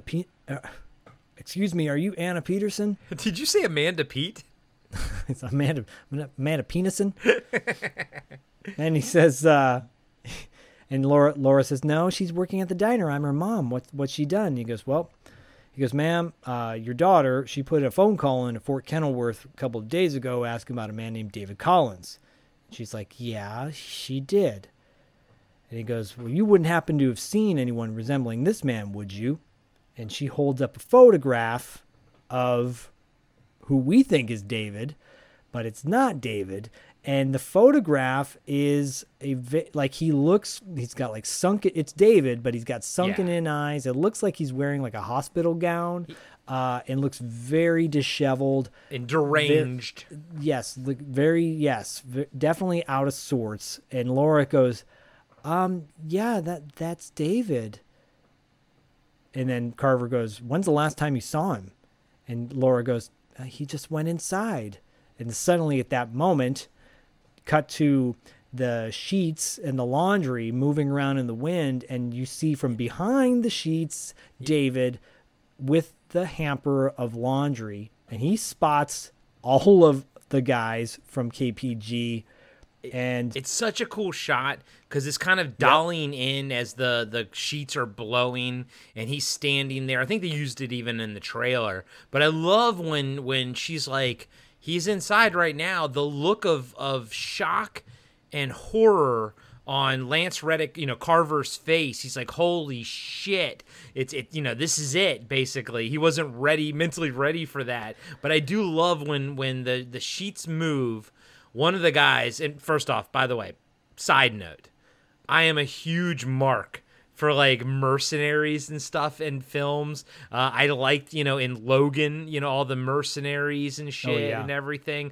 I love the idea of a mercenary. I think it's a cool concept, and everything. And I like the visualness of it and with their black outfits and whatever. But that guy with the big beard, you saw him in the first season, in the first episode of The Mandalorian. He's the guy that kind of gives some shit to the Mandalorian, and the Mandalorian sort of kills all of his dudes. But he was right there. And I love how fucking David, as soon as he sees them, just drops the laundry and fucking pulls that gun, pops 2 dudes, that bearded guy right there, pops the other guy that's like the second in command, pops them both like right in the fucking head. David is like headshot. Yeah, headshot. There's probably, I want to say 6 or 7. I didn't track it, but there's about 6 or 7 mercenaries in there. Yeah, it's not 15. I'd say it's under 10. It's under 10. Yeah, and so takes out those 2 dudes. They're shooting at David. He runs away from them, he's outside, but runs into the window of Caleb's bedroom, through the window. They're spraying the house with bullets. Laura's freaking out and screaming. She runs inside the house as well. Carver's shooting. Everybody's shooting at David, plastering the walls with bullets.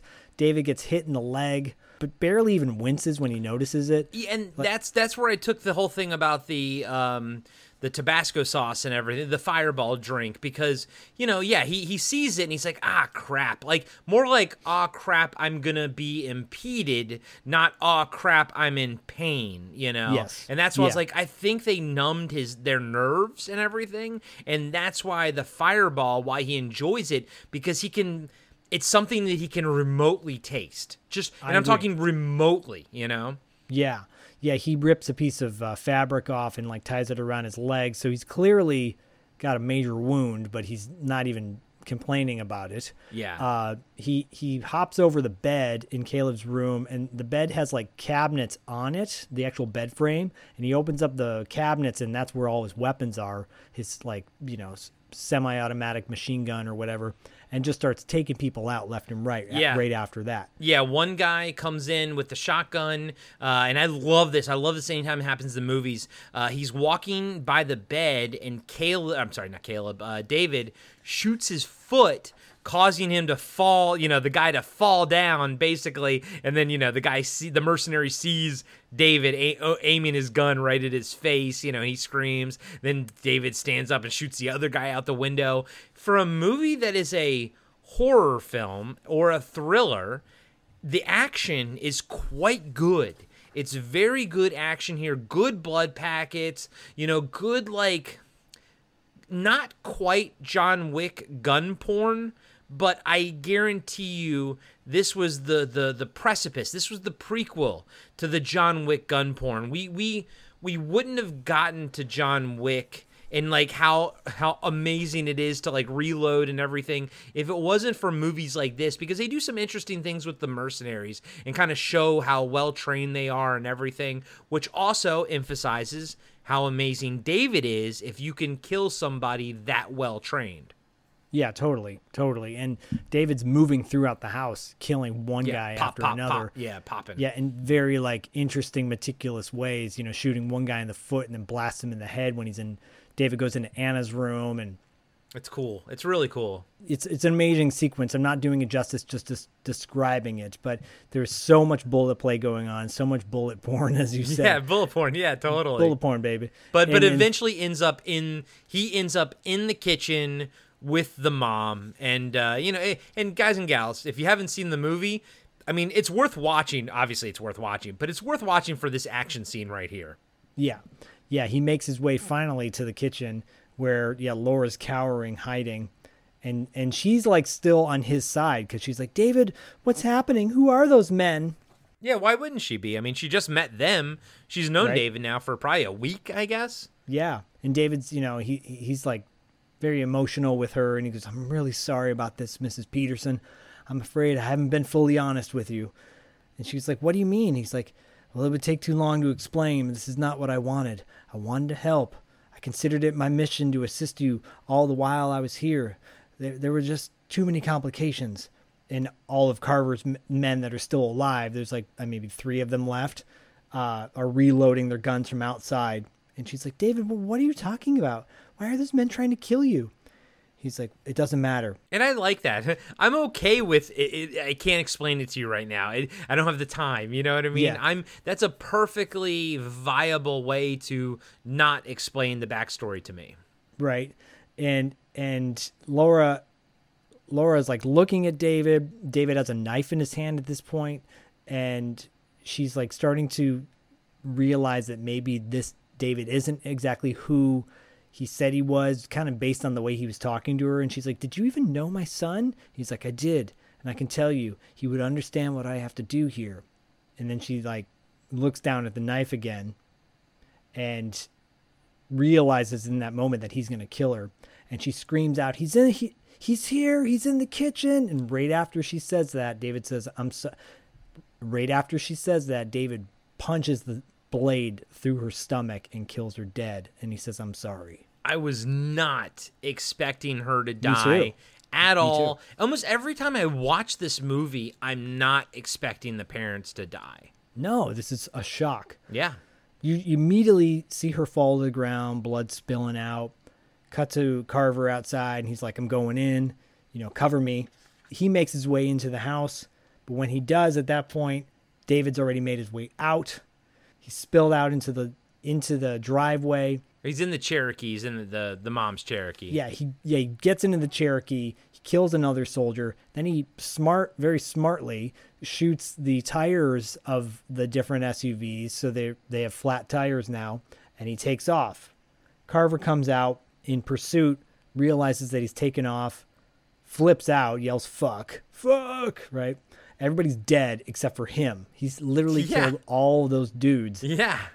Carver gets in one of the SUVs that has flat tires and drives off in pursuit of David.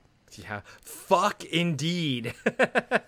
David's driving down the road in Laura's SUV, and who's coming down home from work but Spencer in his little Ford Taurus, heading right towards David. David drives his car directly into the Taurus, crashing both cars, causing Spencer to be like fucked up, stunned and bloody, head hit the windshield. He's not dead yet. It's a full head-on collision. It is brutal. This is immediately right after. David gets out of the car, walks over to Spencer in the car. Spencer's like, David, what? And David goes, I'm very sorry about this, sir, and shoots him in the head, dead. Man, dude. Immediately. Dude, both the parents. I not expecting either of them to die ever, anytime I watch this film. Nope. David hops the fence that's off the road and starts running down through the cornfield or something. Into the New Mexico wilderness, basically, into the prairie. There you go. Dude pulls up in a car to check out the scene, and at the same time, Carver comes from the other side of the road, finally makes it to the collision scene. He driving on the SUV with like flat tires and shit, so yeah, at least he's gonna have a chance to upgrade his car right now. Right, and the man's like, I think he's dead. He looks over at Spencer, who is dead, and Carver says, I need military police. I need your vehicle. And the man's like, and he goes, are the keys in it? And the man's like, yeah, but... And Carver gets in his car and takes off. Did you notice the guy's like covering his face as the car drives past him, digging up dirt and everything? I was like, okay. What the hell's going on here? Immediately cut to the diner where Kristen and Anna work. And he pulls into the driveway of the diner, comes in, sees Anna and says, Anna Peterson? She goes, yeah. He goes, my name is Major Carver, military police. I need you to come with me, please. And she's like, I'm not going anywhere. What's going on? And Carver's like, it's about David, Mrs. Peterson. He isn't who you think he is. And then Kristen's there, and she says to Anna, she's like, is everything all right? And Anna's like, I think so. I'll call you later. And Anna leaves with Major Carver. And it's cool because as they're leaving, literally as they're pulling out, a blue like SUV is pulling in, and you're gonna see that it's David because there's blood on the front windshield on the inside, so he fucking just capped some poor fucking soccer mom in the head and took her fucking van or whatever. Yeah. He pulls in. He goes into the diner. This is literally my favorite scene right here. I love this, and I will... So many moments. I will elaborate on it when you're done with it as a whole. Okay. So David walks in, sees Kristen. He's limping in, because remember, he got shot in the leg. Yep. But he's not even wincing. And he sees Kristen, and he goes, hi. He goes, is Anna working? Kristen goes, oh, she just left.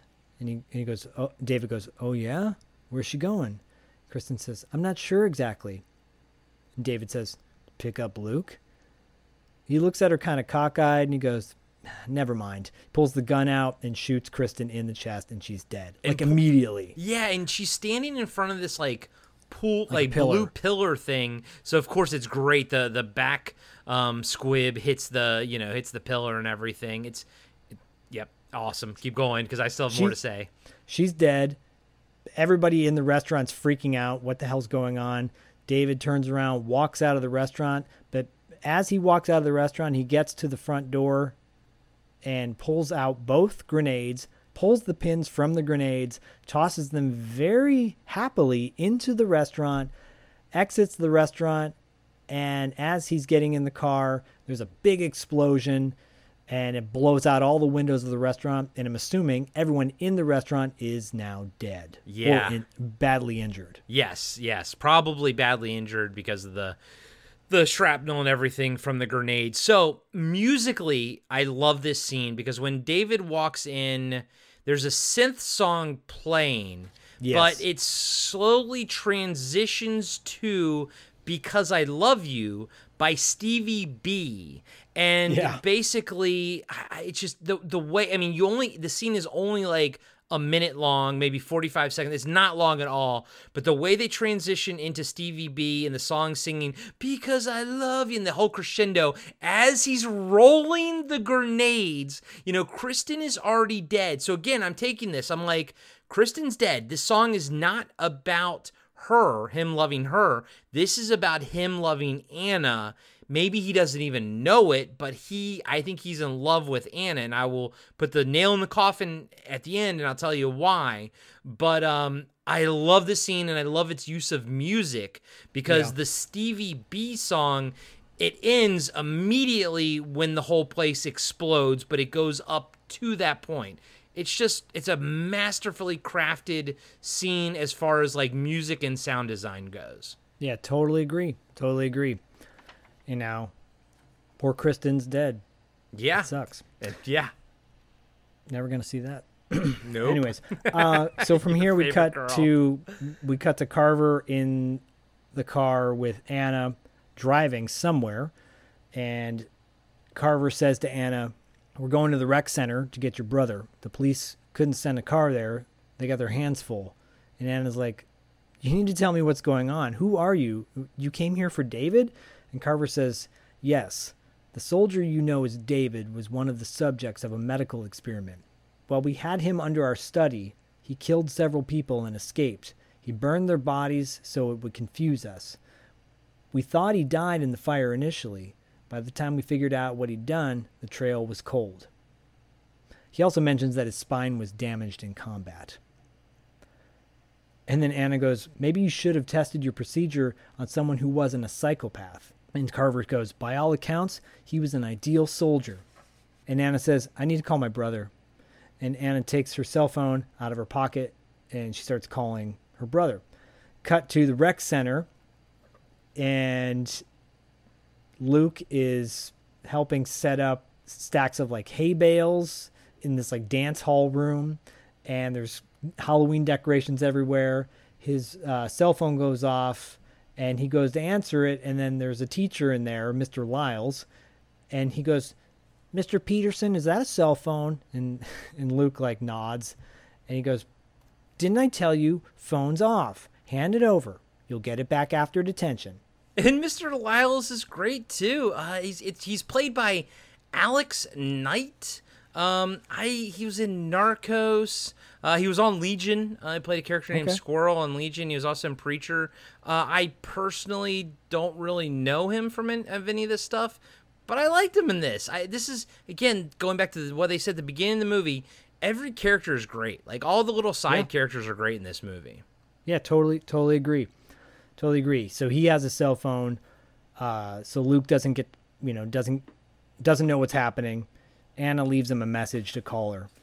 Right after she hangs up with Luke, a bunch of cop cars drive past Carver and her in the opposite direction down the road. She's like, "Where are those cop cars going?" And Carver says, "Somebody attacked your diner right after we left. Presumably our subject." And Anna's like, "What?" And he goes, "I'm sorry. It was called in as an explosion. I don't know anything else." And Anna starts getting emotional, like she's going to start crying. She's like, "Is anyone alive?" He goes, "I don't know. It's possible that he left some wounded to keep them busy." And she's like totally shocked at this point, Anna is. And she goes, "Wait, where are my parents? You haven't mentioned my parents."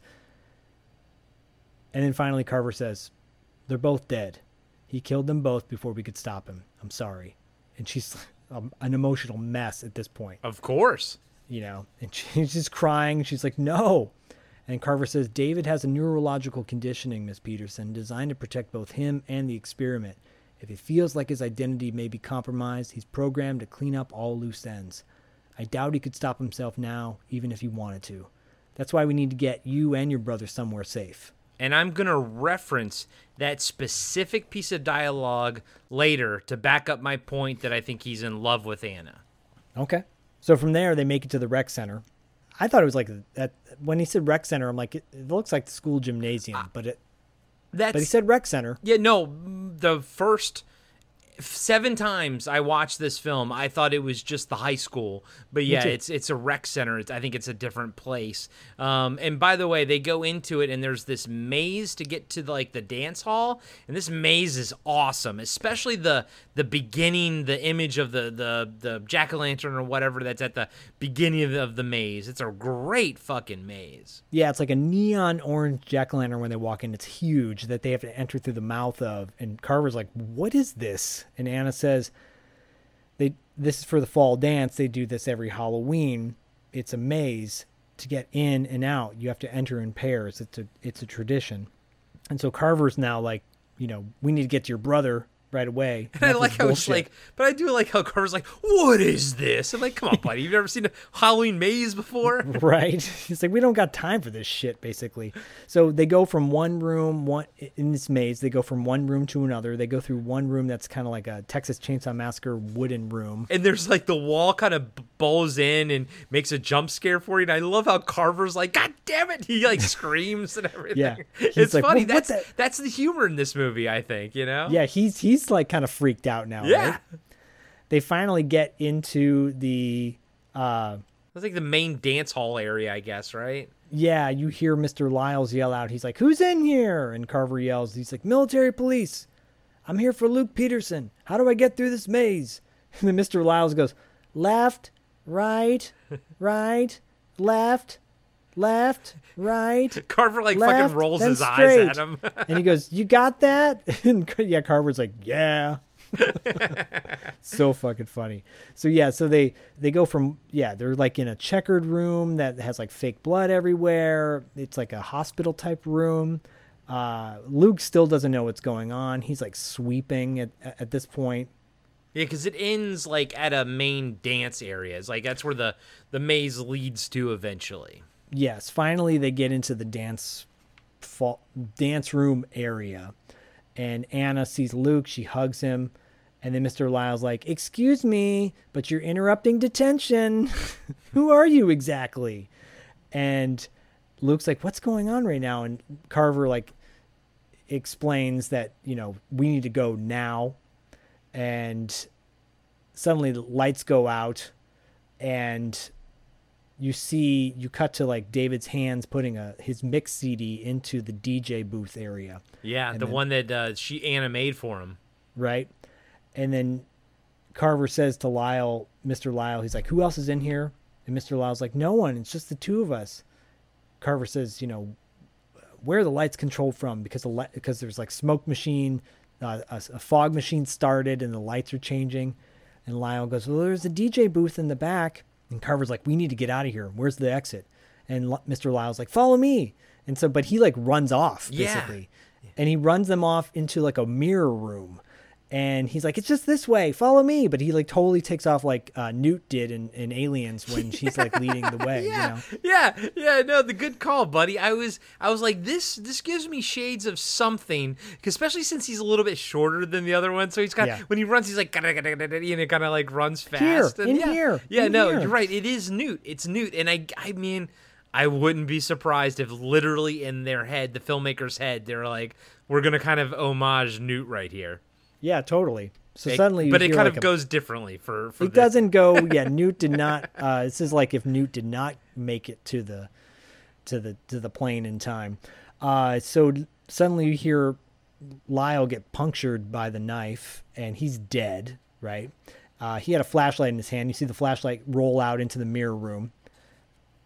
Carver's looking around to see what's going on. He tells Anna and Luke to run and go the other direction. They run off. Suddenly, Carver has his gun out, like ready to shoot David the minute he appears. But David, who has a box cutter in his hand, goes and slices Carver's arm, like the artery, the major artery in his arm, and cuts him. Like, just knows exactly where to cut him at the right spot.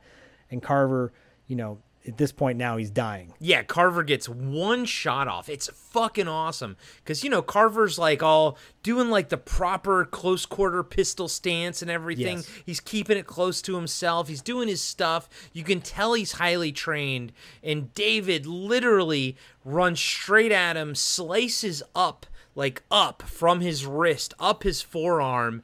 And, Carver gets one shot off. Carver gets carved. And I think Carver gets carved. I think that's exactly. on purpose. And then he crawls his way out of the maze, only to die in a pool of his own blood. Yes, and David says, he goes, "You shouldn't have followed me. I don't know what you expected." Dude, and that was...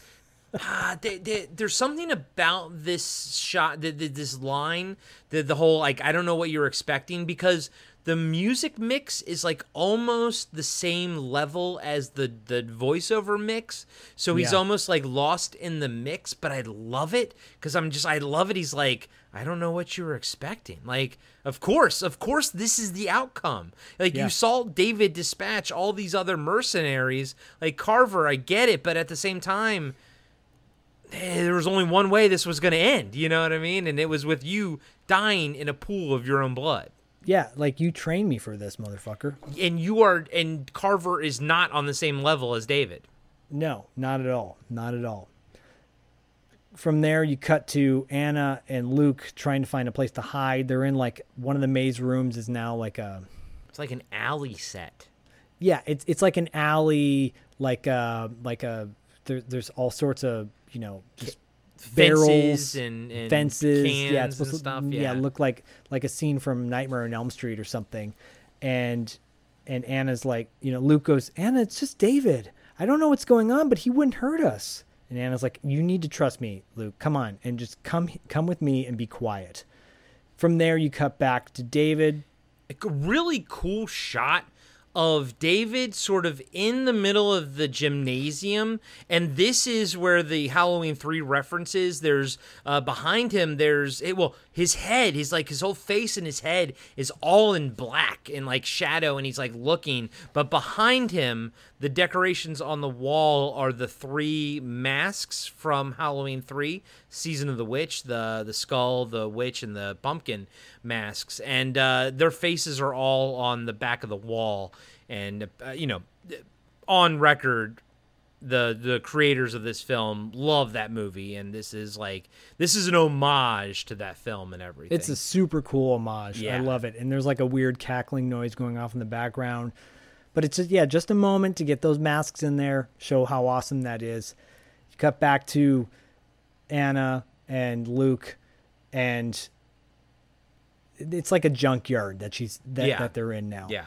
And she tells him to hide behind the stack of barrels. She's like, "You need to hide here." And he goes, "No way. Look, David was probably just after that army guy. Let's just go talk to him." And Anna goes, "No, Luke, he killed Mom and Dad. They're gone." And Luke's still in denial. He's like, no, you're just saying that. And then there's like a pause. And he goes, "What? Mom and Dad are..." And she's like, "Please just hide. I'm going to lead him away. Don't come out unless you hear me or the police." And she gets him to finally hide. And she says, "I'll come back for you." And again, I think like Luke's reactions are, very much accurate to what a kid probably would be. Right. So at this point now, David is in the junkyard area, and he's calling out to Anna and Luke, and he's like, "I'm really sorry about this, guys. I tried to think of another way to do it. Any other solution?" Which I believe, Yeah, I think so. He's kind of looking for Luke, and Luke is like holding the butterfly knife that David gave him, right? And he's getting closer to Luke, and Luke has the knife in his hand, like David's going to kill Luke. And then suddenly he hears a sound that distracts him, like a crashing sound, right? And he goes back to like the mirror room.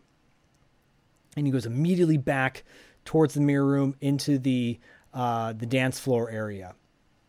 And as soon as David's gone, like Luke's okay. He's safe. Yeah. Right? And so David goes back out to the dance floor where the body was, where Carver's body is, where the pool of blood was. And when he looks down where Carver's body was and the gun that Carver was holding was, the gun is now gone. And there's footsteps in blood. It's Anna's footsteps that are leading away from the body. Spoiler alert, I would not have been this smart if I were Anna. No, and I don't think most people are. No. But I still think it's cool that she did this. No, it's awesome. I wish I could say that I would have thought of the same thing, but realistically, I wouldn't have. No, because David's tracking the steps in the dance floor, the bloody steps, and it leads to Anna's boots. But there's no Anna in the boots, so she took her boots off. And I love the shot of it's David, he's like sort of center frame, and he's like, good job. I know what I stepped into. He knows he stepped into a trap, and then you see behind him, out of focus, Anna is behind him, and I was like, I love that. I think that's really fucking cool. Yep, she's got the pistol cocked at him, and standing there in her bare feet, and she's like, "You killed my parents," and he goes, "I did, yes, like you got me." And side note real quick, this song is also awesome, and it is titled Antonio, but it's a remix. It's like I don't think it's the main song, but the artist's name is Annie. So it's Antonio by Annie, but it's a different remix version of it. Yeah, it's another great song. And she blasts David in the chest, and David falls to the floor, and he looks like he's dead with his eyes open. Yeah. Right? And then there's, I didn't hear if you said, but there's like a layer of fog that's like a foot high on the ground or something. Yeah. There's a layer of fog around. The fog machines are on, and she starts walking towards him. 1 minute she sees him there. The next minute he's gone.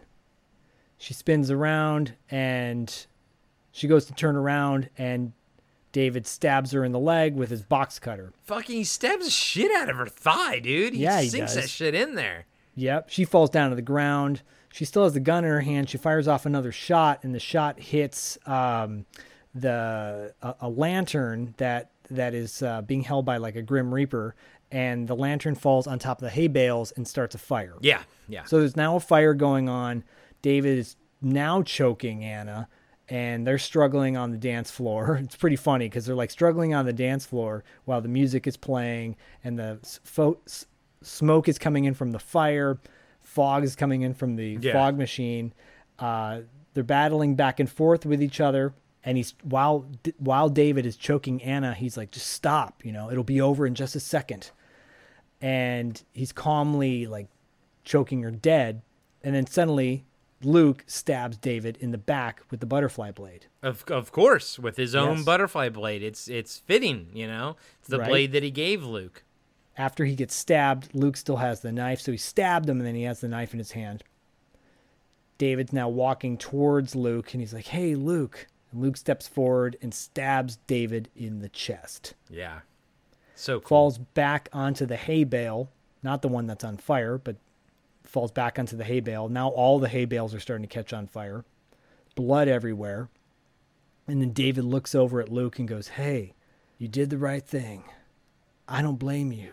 Don't feel bad." Don't feel bad. And then he gives him a thumbs G.I. up. Joe thumbs up. As he's sort of like slumps over dead. And I know that this movie, the critics called it like, something meets Terminator. They made a lot of Terminator references. The critics did in this movie.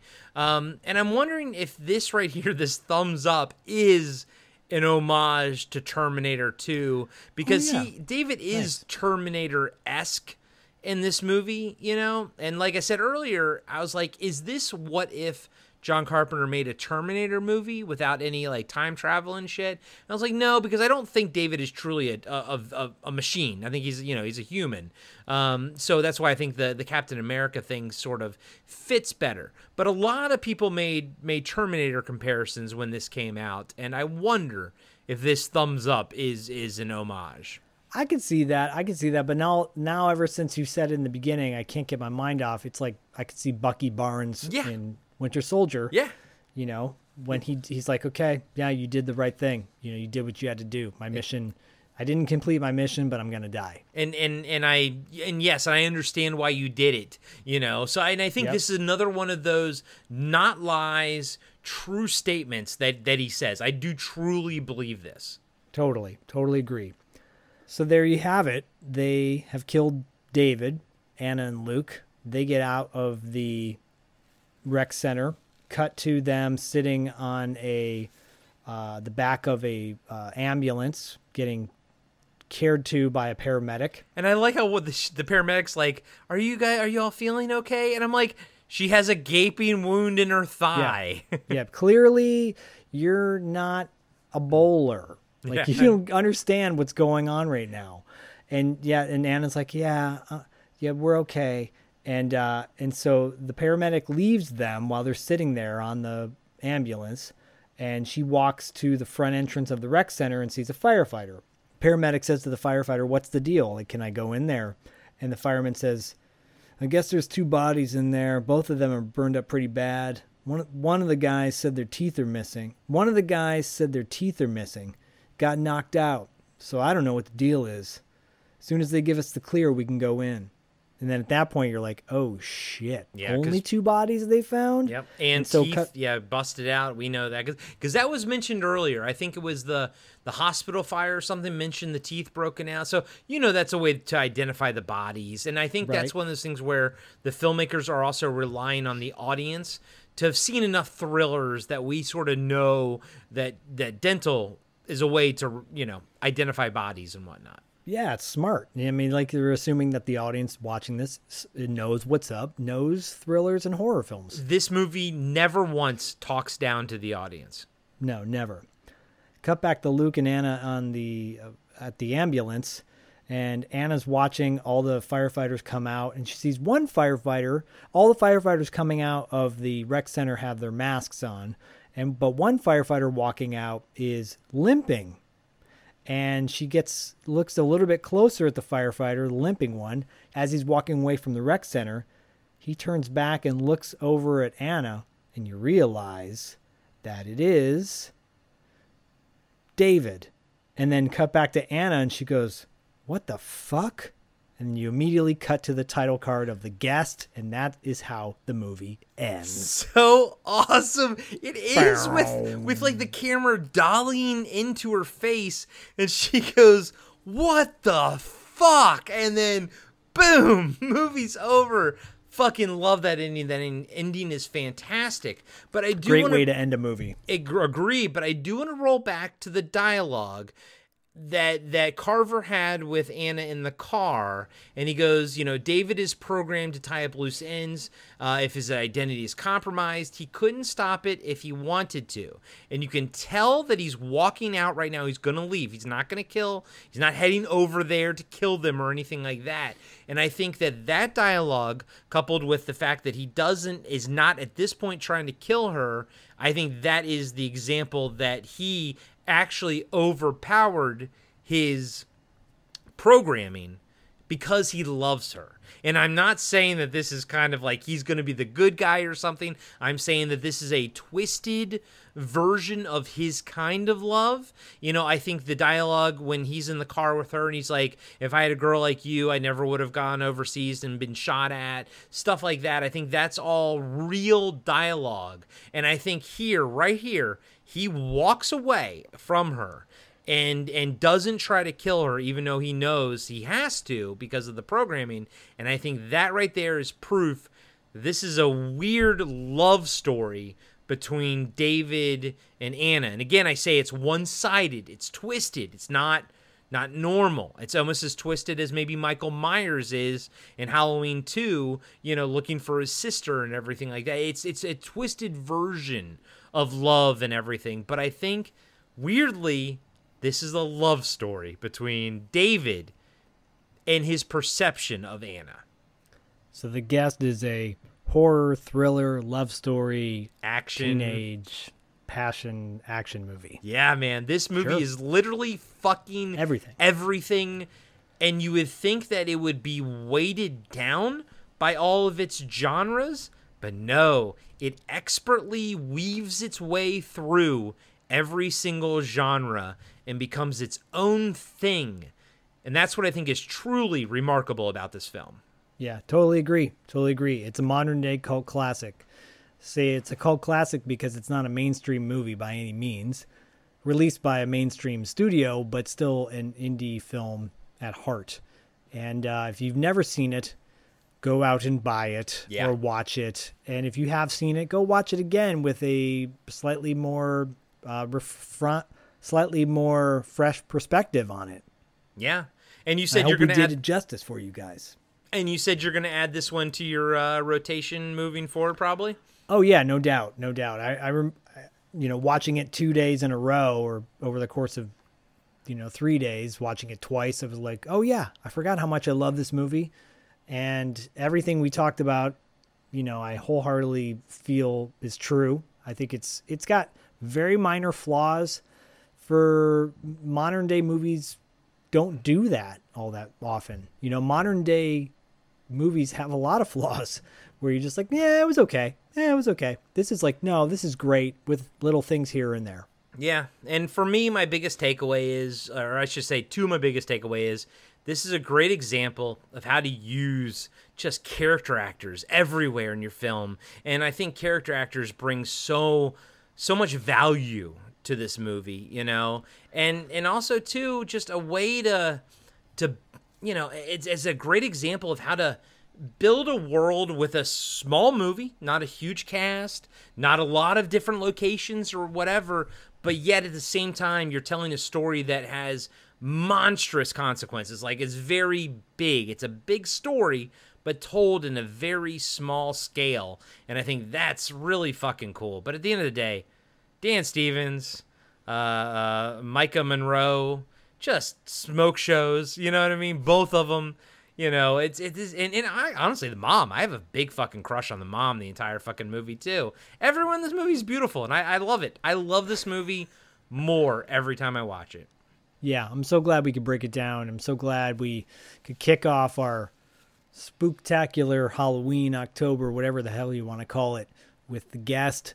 And you know what? You're going to have to wait and see what Corey's pick is for the other half of our month. But if you'd like to know what it is sooner than everyone else, join our Patreon. Our Patreon has a lot of fun content on it. We have our exclusive Carpenter Factor, our cinema, our auteur de force, where we cover the entire filmography of selected directors. We're currently with John Carpenter. We've covered everything from Dark Star all the way up to, this month we will be covering Christine in the month of October. Yes. So sign up to our Patreon. We've got a bunch of great interviews that are on there as well. We've got our Wrap Up After Dark, all the good stuff that you know and love from us, and a lot more. If you're already a patron, you know how rad it is. And if you sign up to the highest tier, we will break down and reviews the movies that you want us to.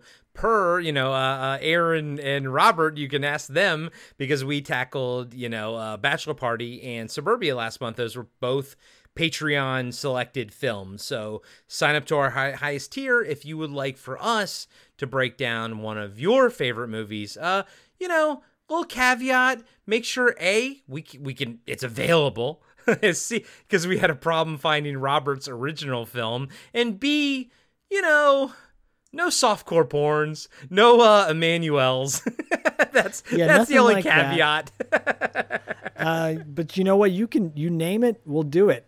We'll do it. Slight exceptions. Very slight exceptions. But if you do want to hear some Emmanuel type of stuff, go check out Aaron over at Manic Movie Monday. I'm going to be on there eventually talking about Black Emmanuel. I'm sure you will. I'm sure you will, baby. But Zach, what do you got going on over at $2 late fee in October this month, man? We're getting into spooky season. What do you guys have going on for spooky season? This month is quite an oddity. We have currently playing our top 3 obscure horror films, movies that we consider fairly obscure, not necessarily mainstream. And we're joined with a guy named Chris Mayick. He's a kind of a YouTube sensation. He's interviewed like countless people on YouTube. He's got a huge following, but Dustin joked that he's kind of like our little son, because the guy's like much younger than us, but he's got a horror knowledge that is pretty amazing. So Cool. The three of us separately brought 3 movies to the table to discuss lesser known horror films, obscure horror films. And that's kicking off this month, followed by a 3 O'Clock High reunion episode, because 3 O'Clock High is celebrating its 35th reunion this month. And we're rounding out the month of October with a Monster Squad reunion. Nice. Perfect. Yeah. So we've got a lot of reunions, a lot of horror, a lot of fun stuff. 3 O'Clock High is not a horror film, but it's definitely traumatic from a high school perspective. Yeah. Man, we're busy, and it's all good stuff. So go check out $2 late fee and all the things that we have to offer, and check out our Patreon too if you're so inclined. If you're not, we totally understand, but go leave a 5-star review or Spotify review, little heart action there. Yeah. Whatever you got to do to boost our signal, because the more Podcasting After Dark, the more $2 late fee you get in your life, the better your life is. Isn't that right, Cartwright? That's right, Cartwright.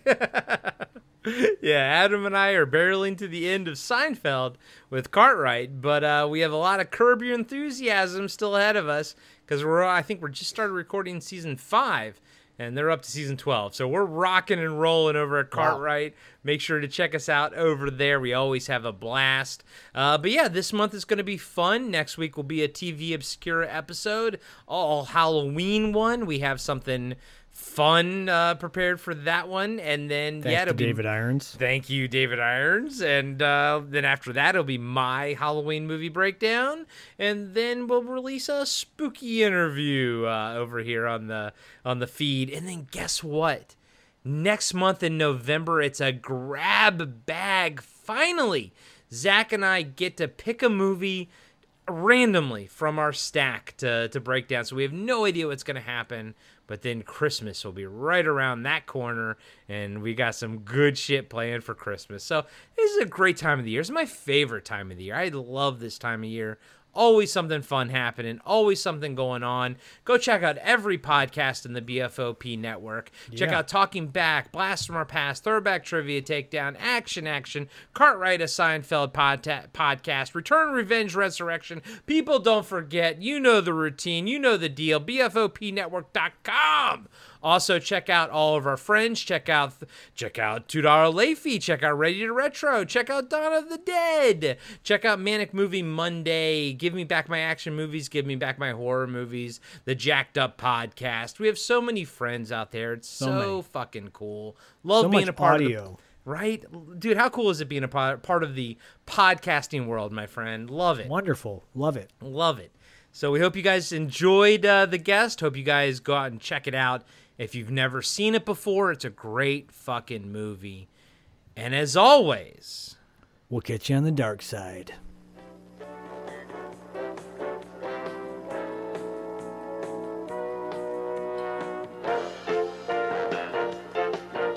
Be sure to subscribe to Podcasting After Dark and give us a 5-star rating on iTunes. Support Podcasting After Dark on Patreon. Follow us on Instagram and Facebook at Podcasting After Dark. And visit us next time for another installment of Podcasting After Dark with Corey Stevenson and Zach Schaefer.